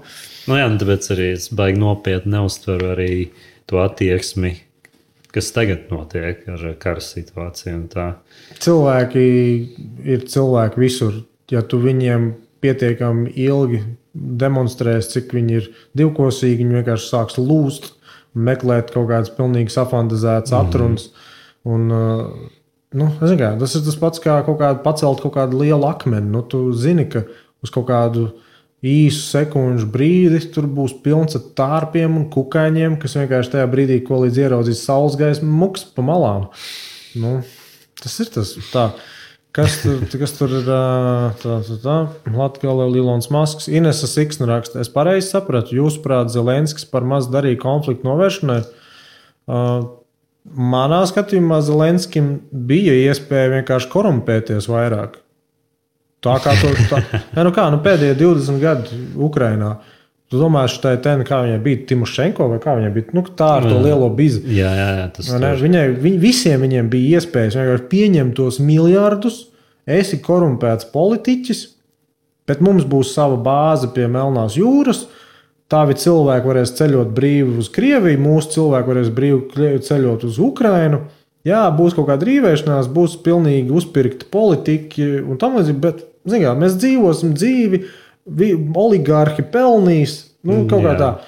Un tad vienā brīdī, redz, mēs tomēr gribam būt baigie noteicēji. Kādu viņi noteicēji? Ķipa Zelenskis draudzējoties ar rietumiem, tagad būs pilnīgi ievērojami patstāvīgāka valsts. Tu paskaties uz mūsu Baltijas valstu likteni, lai tu sapratu, kāda tavu nākotne. Tavu rūpniecību izšķaidīs, izpirks, tavus cilvēkus padarīs vienkārši par lētu darba spēku rietumu kaut kādām kapitāla sabiedrībām, peļņa nepaliks tavā valstī, bet tiks eksportēta uz oriģinālo mātes valsti. Ja būs zaudējumi, tad to tava valsts nesīs, jo, zin kā, peļņu privatizē, zaudējumus nacionalizē. Un tas nemainīsies. Tur saku, šī koloniālismā tā sistēma, viņa nemainās. Ja man prasa Zelenskis, kurā brīdī viņš bija tāds sakarīgs, bija tad, kad gāja uz vēlēšanām. Izbeigt to konfliktu, nodrošināt kaut kādu saturīgu risinājumu, viss. Bet pēc tam, kad tur vienkārši sākās jau reāla kara darbība, ķipa iespītēties vēl vairāk un pateikt, mēs tur noturēsim. Zin kā, to var, politiķim tas ir iespējams, viņš to var darīt. Politiķis var visu laiku sēdēt, tā teikt, jā. Saprot, tas ir reāli, kaut kādā brīdī tev jāpasaka, cilvēki mirs. Es zinu, jā. Tā kā tajās divās frontēs viņam tā spēlēties nebija baigi izdevīgi, kurā gadījumā. Labi izdevīgi tā kā bija finansiāli var būt, jā. Bet... kā es varu derēt? Viņam bija iespēja pieņemt miljardus, dzīvot zaļi, un ja tu gribi palīdzēt saviem cilvēkiem, tad par tiem miljardiem uzbūvē infrastruktūru pa savu naudu, ieguldi tur, bet... Cik viņam tur bija tās mūžas un jahtas? Ļoti daudz. Saku, visa tā doma ir, ka jebkurš valsts vadītājs, kurš pieļauj savu cilvēku slaktēšanu, neskatoties uz to, ka ir savā valstī cilvēki, kas ir gatavi iet uz slaktiņu un tikt noslaktēti, viņš ir pieļāvis noteikti strateģisku kļūdu. Tas ir, saprot, ja tev ir neizbēgams karš, neizbēgami tev nāks un būs konkrētākā bezmaz asinspirts. Tad tev pirmais, ko tev darīt, ir nodrošināt kaut kādus kordonus, lai tie, kas grib tikt ārā, lai tie efektīvi tiek ārā, un lai paliek tikai tie, kas ir gatavi mirt. Jā. Tur jau bija tā, bams kaut kādas artilērijas, vēl kaut kas mauts, un tiešām cilvēki, kas gribēja paspēt izmukt, nepaspēja. Tā nav strateģiska tālredzība. Un tad, kad bija vēl, laikam, nedēļa pirms tā iebrukuma, vēl amerikāņi teica, Džeki, gatavojieties, jums tur tultām jau iebruks. Zelenskis vēl tur teica, beidziet celt paniku, viss čotka. Arī tajā pašā oktobrī, decembrī jau visu laiku to brīdināja, ka būs. Bija tā, ka bija jau, manuprāt, pat gadu iepriekš. Amerikāņi jau bija konstatējuši, ka Krievi ļoti masveidā pulcējās pie Ukrainas robežas, un toreiz arī Krievi teica, mēs jau tikai treniņi. Šitas februārī arī bija treniņa beigas. Jā. Viņi jau visu laiku treniņā tajā pie robežā. 10,000 karavīru katru reizi. Viena reize bija laikam ar Ķīnas armiju arī bija. Tas ir normāli. Krievi arī pie Latvijas robežas. Tas ir tas Zapotu katru gadu viņiem ir. Tur viņi gatavi. Tā, John Krevits, peace, čau. Arvi Duska, John Krevits sveiks. Arvi Duska arī pat sveicinās tā. Spoksik raksta, gudrie dirsēji. Taisnība. Jā, ja tu māki labāk pierādi. Taisnība jau ir. Lūk, tāpēc saku, ja mēs būtu viņu vietā, es nezinu, kā mēs varētu citādi izdarīt, bet tas, ka ir alternatīvas katru reizi, nav tā, ka ir tikai viens. Es arī par to arī daudz domāju par to saucamo baigo vasaru, kad Latvijā ienāca okupanti un ko mūsu līderi darīja. Cik liela iespēja viņiem bija pretoties un tā. Un lai viņi būtu gatavi. Visos laikos ir bijuši cilvēki, kas ir gatavi nodot savus kaimiņus un savus līdzcilvēkus.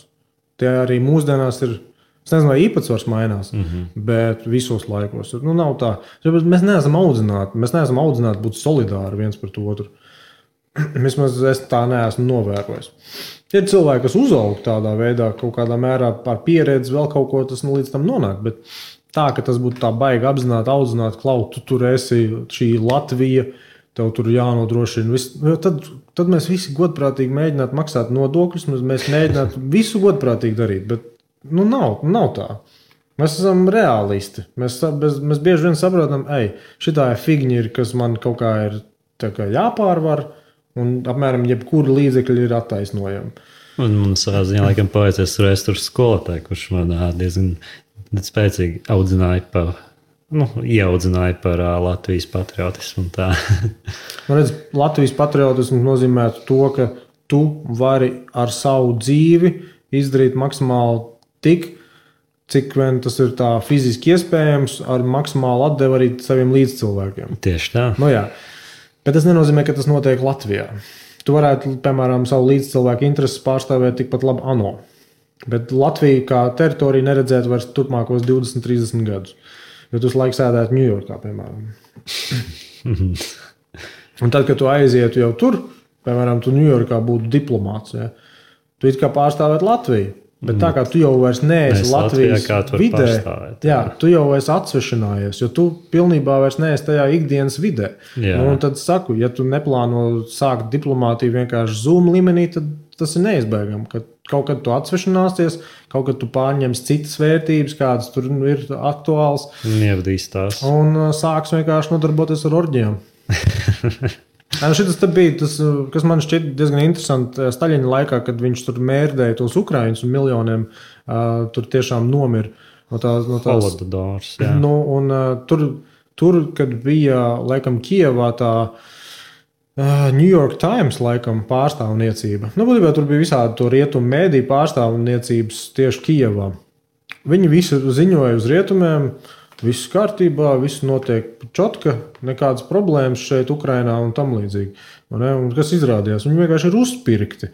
Viņi pirmkārt viņi speciāli tiek cenzēti, otrkārt viņi ir uzpirkti, un treškārt viņi ir tādi fetišisti un perversie orģiju narkotiku lietotāji, ka viņiem ir tāds kompromāts un ka viņi arī neriskēs ar savām ādām. Un tikai tāpēc, ka viens britu žurnālists bija gatavs vienkārši iziet un izmukt no tās situācijas, tad viņam arī... Ir arī tā kā mākslas filmu uztaisīs to žurnālistu. Izklaidē bišķi cilvēks. Es nezinu, kā izklaidē. Tā izklausās pēc jums, ka RU ar savām imperialistiskajām tieksmēm nemaz nav vainīga. Nē, viņi ir diezgan vainīgi. Nevar pateikt, ka viņi nav vainīgi par saviem gājieniem un savu darbošanos kā tā. Jo tā jau ir reāla rīcība, ko viņi paši izdara. Imperialistiskās tieksmes jau ir gandrīz jebkurai esošajām nevis valstīm, bet nācijām, tai pašai Ķīnai, Amerikai vai Eiropas Savienībai arī.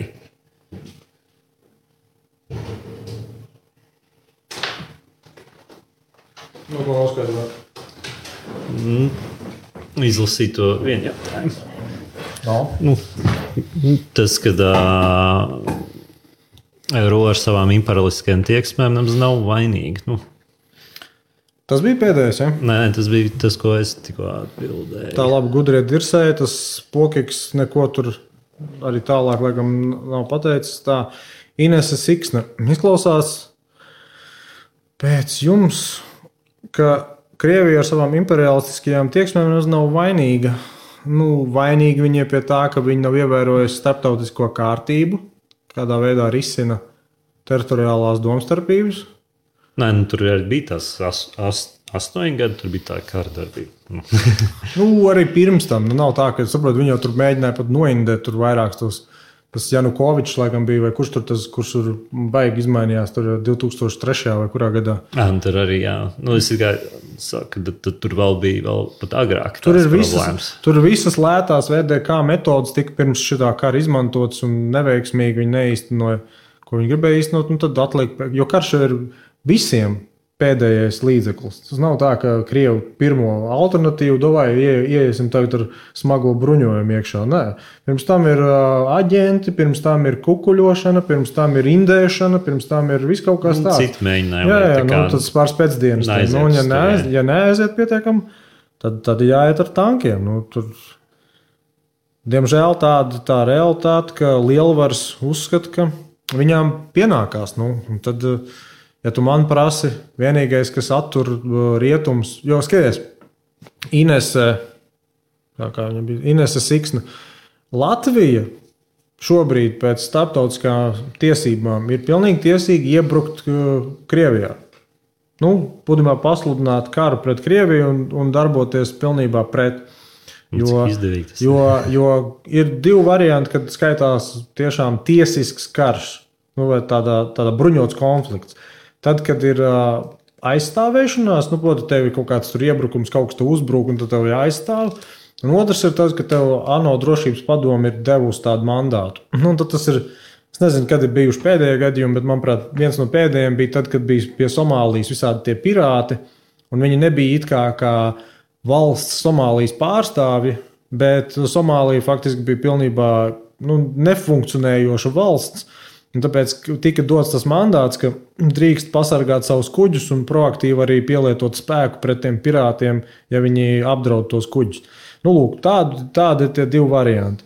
Šajā gadījumā Krievija vienkārši uz savu roku izdomā ieiet citā valstī.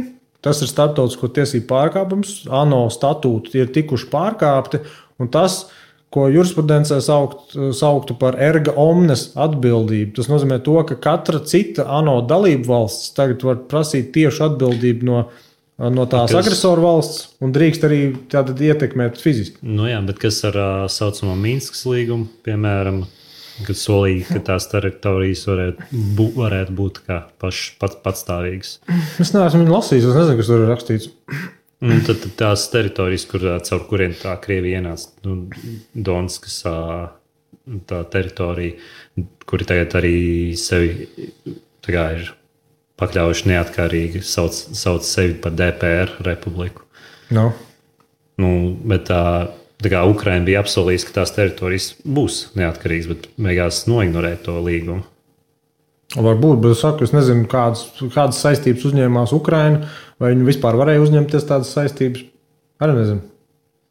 Bet zem tāda aizsega, tā Krievijas armija iegāja. Tie aizsegi ir mūžīgi. Saprot, tad, kad Latvijā bija Ulmaņa režīms, viņš ko izdarīja? Viņš izdarīja pilnīgi valsts apvērsumu, kas bija pilnīgi pretējs atversmē. Tas jau ir neleģitīms režīms, bet viņš vesels 5 gadus mierīgi bija diktators Latvijā.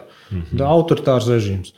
Tad, kad Krievi klauvēja pie durvīm Otrā pasaules kara laikā, Ulmans saka, jūs paliekat savā vietā, mēs paliekam savā, lai tik tie Krievi nāk iekšā.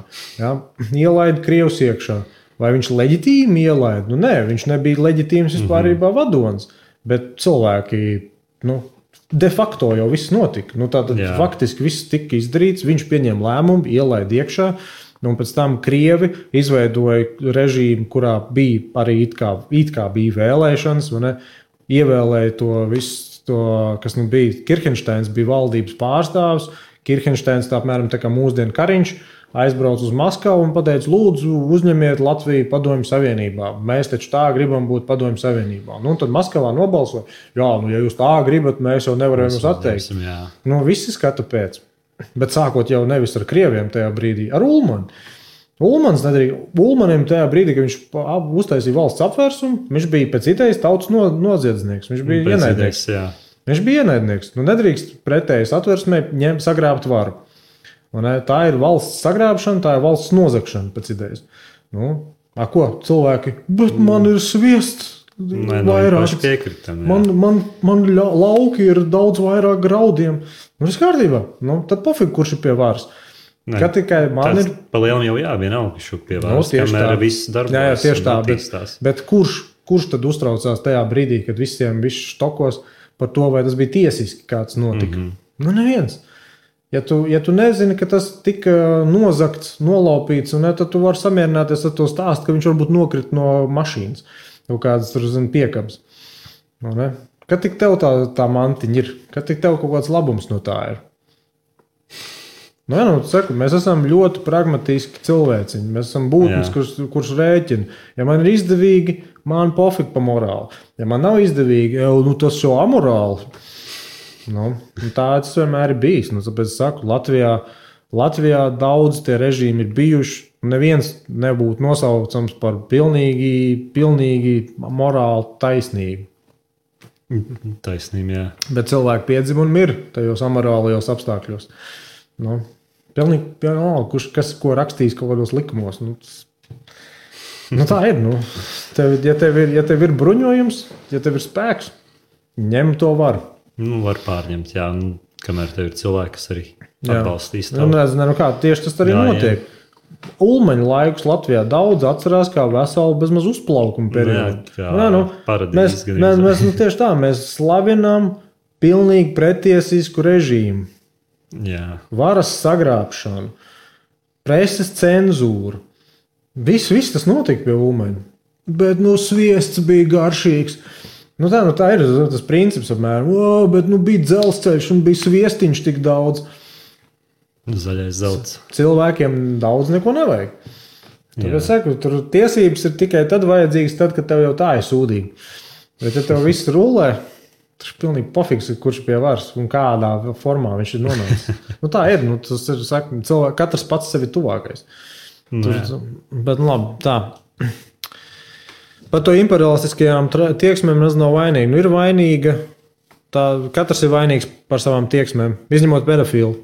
Tie tādi piedzimst. Bet labi, to neviens nezina. Tās poksik, Ines Siksni, tāpēc saku, ka baigie gudrīši. Labi, jums jau tur čats veidojās. Ines Siksna kaut ko tur sarokojās.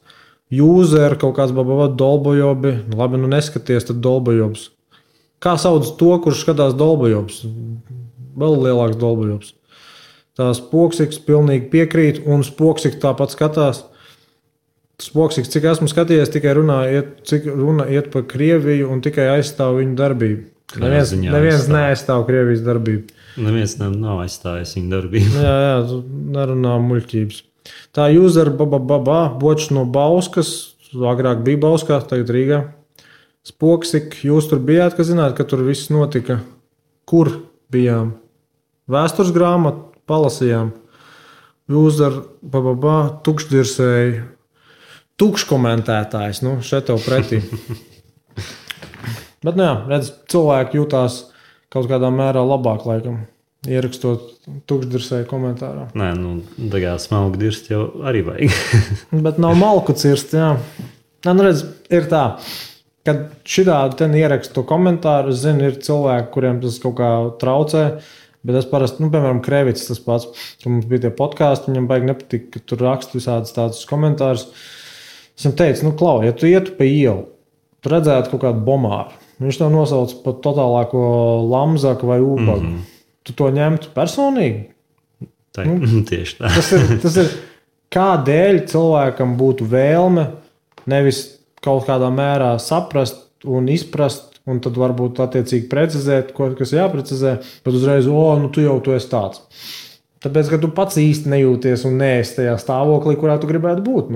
Jā. Tas arī ir viss, bet, diemžēl, ar šitādiem komentāriem tu neizkompensēsi savu mezvērtību. Es pat nevaru izrunāt to reāli sarežģīts. User PQ 3G 39 IO8. Come on. Ierakst taču savu kaut kādu niku. Jā. Saucamē, jā. Bet tik daudz mēs varam izrunāt apmēram tā teorētiski, praktiski, nav pat vērts tur domāt. Kā beigsies tas viss, kad tas beigsies. Piemēram, rēķini. Tie, kas bija tie pēdējie Krievijas notikumi, laikam bija 2008. Gadā uz Olimpiskajām spēlēm, kad bija viņi tur tajā Gruzijā iegājuši iekšā. Jā. Tur laikam ātrāk tā lieta beidzās, bet arī, kas tur notika? Grūzīņi gribēja vairāk kaut kādus savus lēmumus pieņemt, kaut kādu naudu nevarēja sadalīt, kaut kādus resursus nevarēja sadalīt. Un tad pēkšņi atrod iegans, kāpēc jāiet. Tāds visu laiku arī ir bijis. Ne jau tikai Krievija, bet to pašu ir Amerika. Redz, tas ir tas interesantais, kad bija pats sākums tam visam, tad jau daudz tieši to teica. Bet kā, amerikāņi taču to pašu dara. Nu, jā, bet, zini, kā, tāpēc, ka kāds noslapkavo vai zog, nenozīmē, ka tu tagad vari iet un zakt un būtībā, darīt to pašu. Vienkārši starptautiskajās tiesībās cilvēkiem bieži vien ir grūti pieņemt to, ka starptautiskajās tiesībās nav aizliegts daudz kas. Viņi domā, ka starptautiskās tiesības attiecības starp valstīm un pārrobežām ir kaut kādā veidā līdzīgas, kā ir teritorijā kaut kādā Latvijā vai citā valstī, ka tu drīksti kaut ko, un tad tu specifiski kaut ko nedrīksti darīt. Tā nav. Ja vien es neesmu piekritis, ka es kaut ko nedrīkstu darīt, tad, ja es gribēšu, tad darīšu. Tādas ir starptautiskās tiesības. Amerika un Krievija, piemēram, viņas apzināti pievienojušās starptautiskajai krimināltiesai. Viņas nav piekritušas būt kā tiesājamas valstis. Kāds tur varētu būt tas iemesls?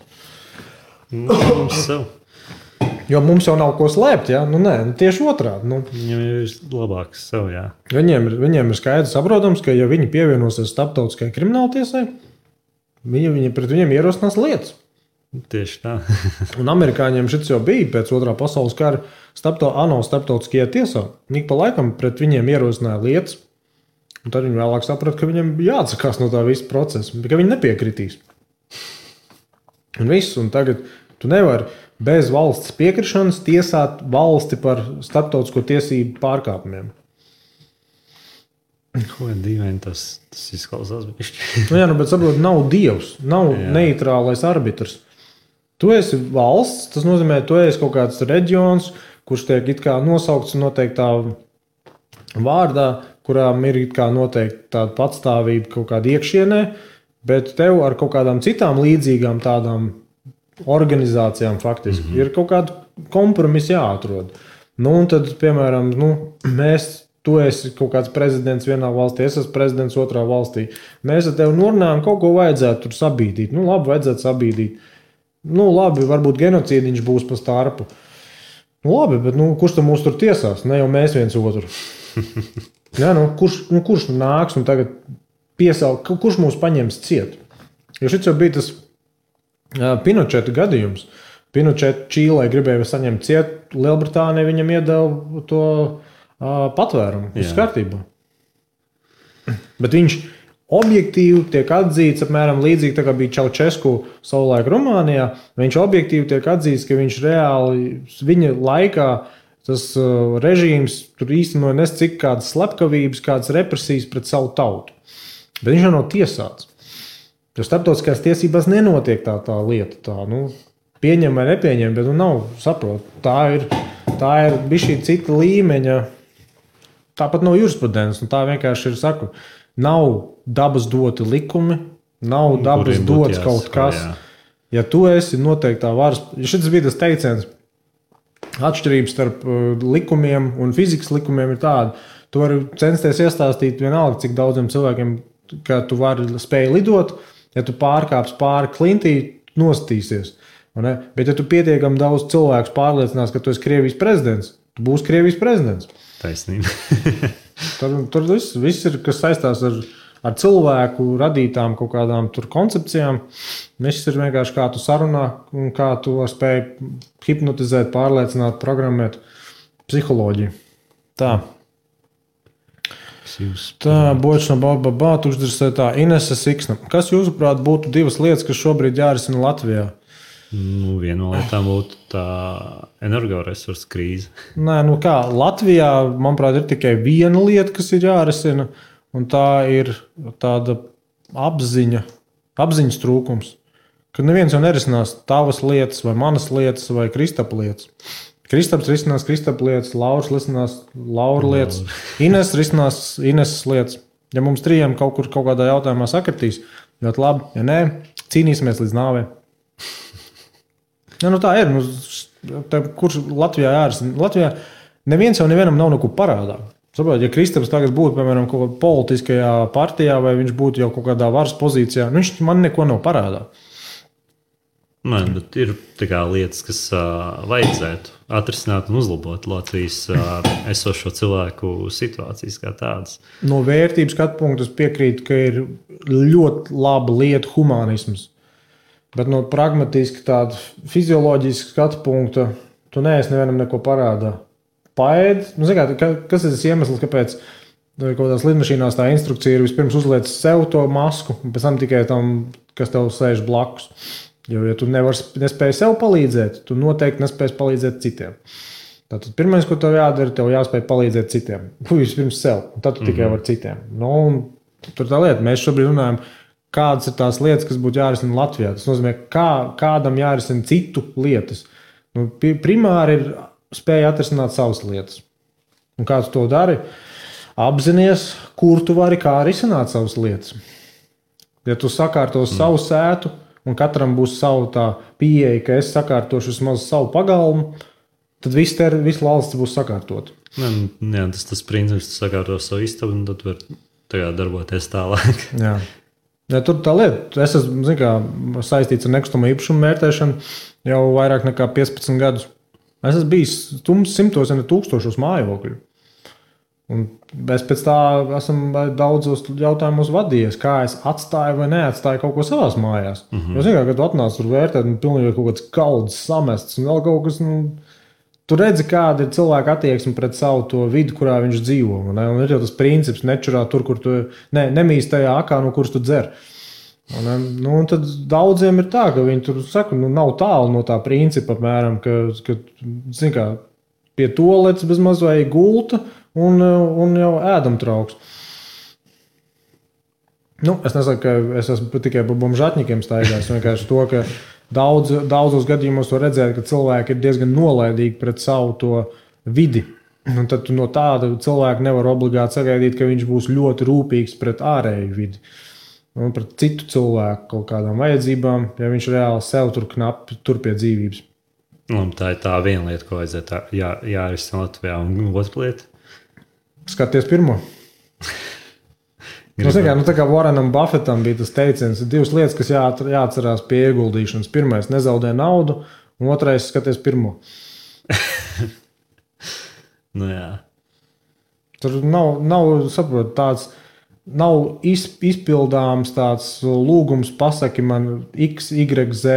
Ir izpildāms tikai princips. Katrs pats sev tuvākais. Mums ir jāspēj saimniekot un jāčupojās ar tiem, kas domā līdzīgi.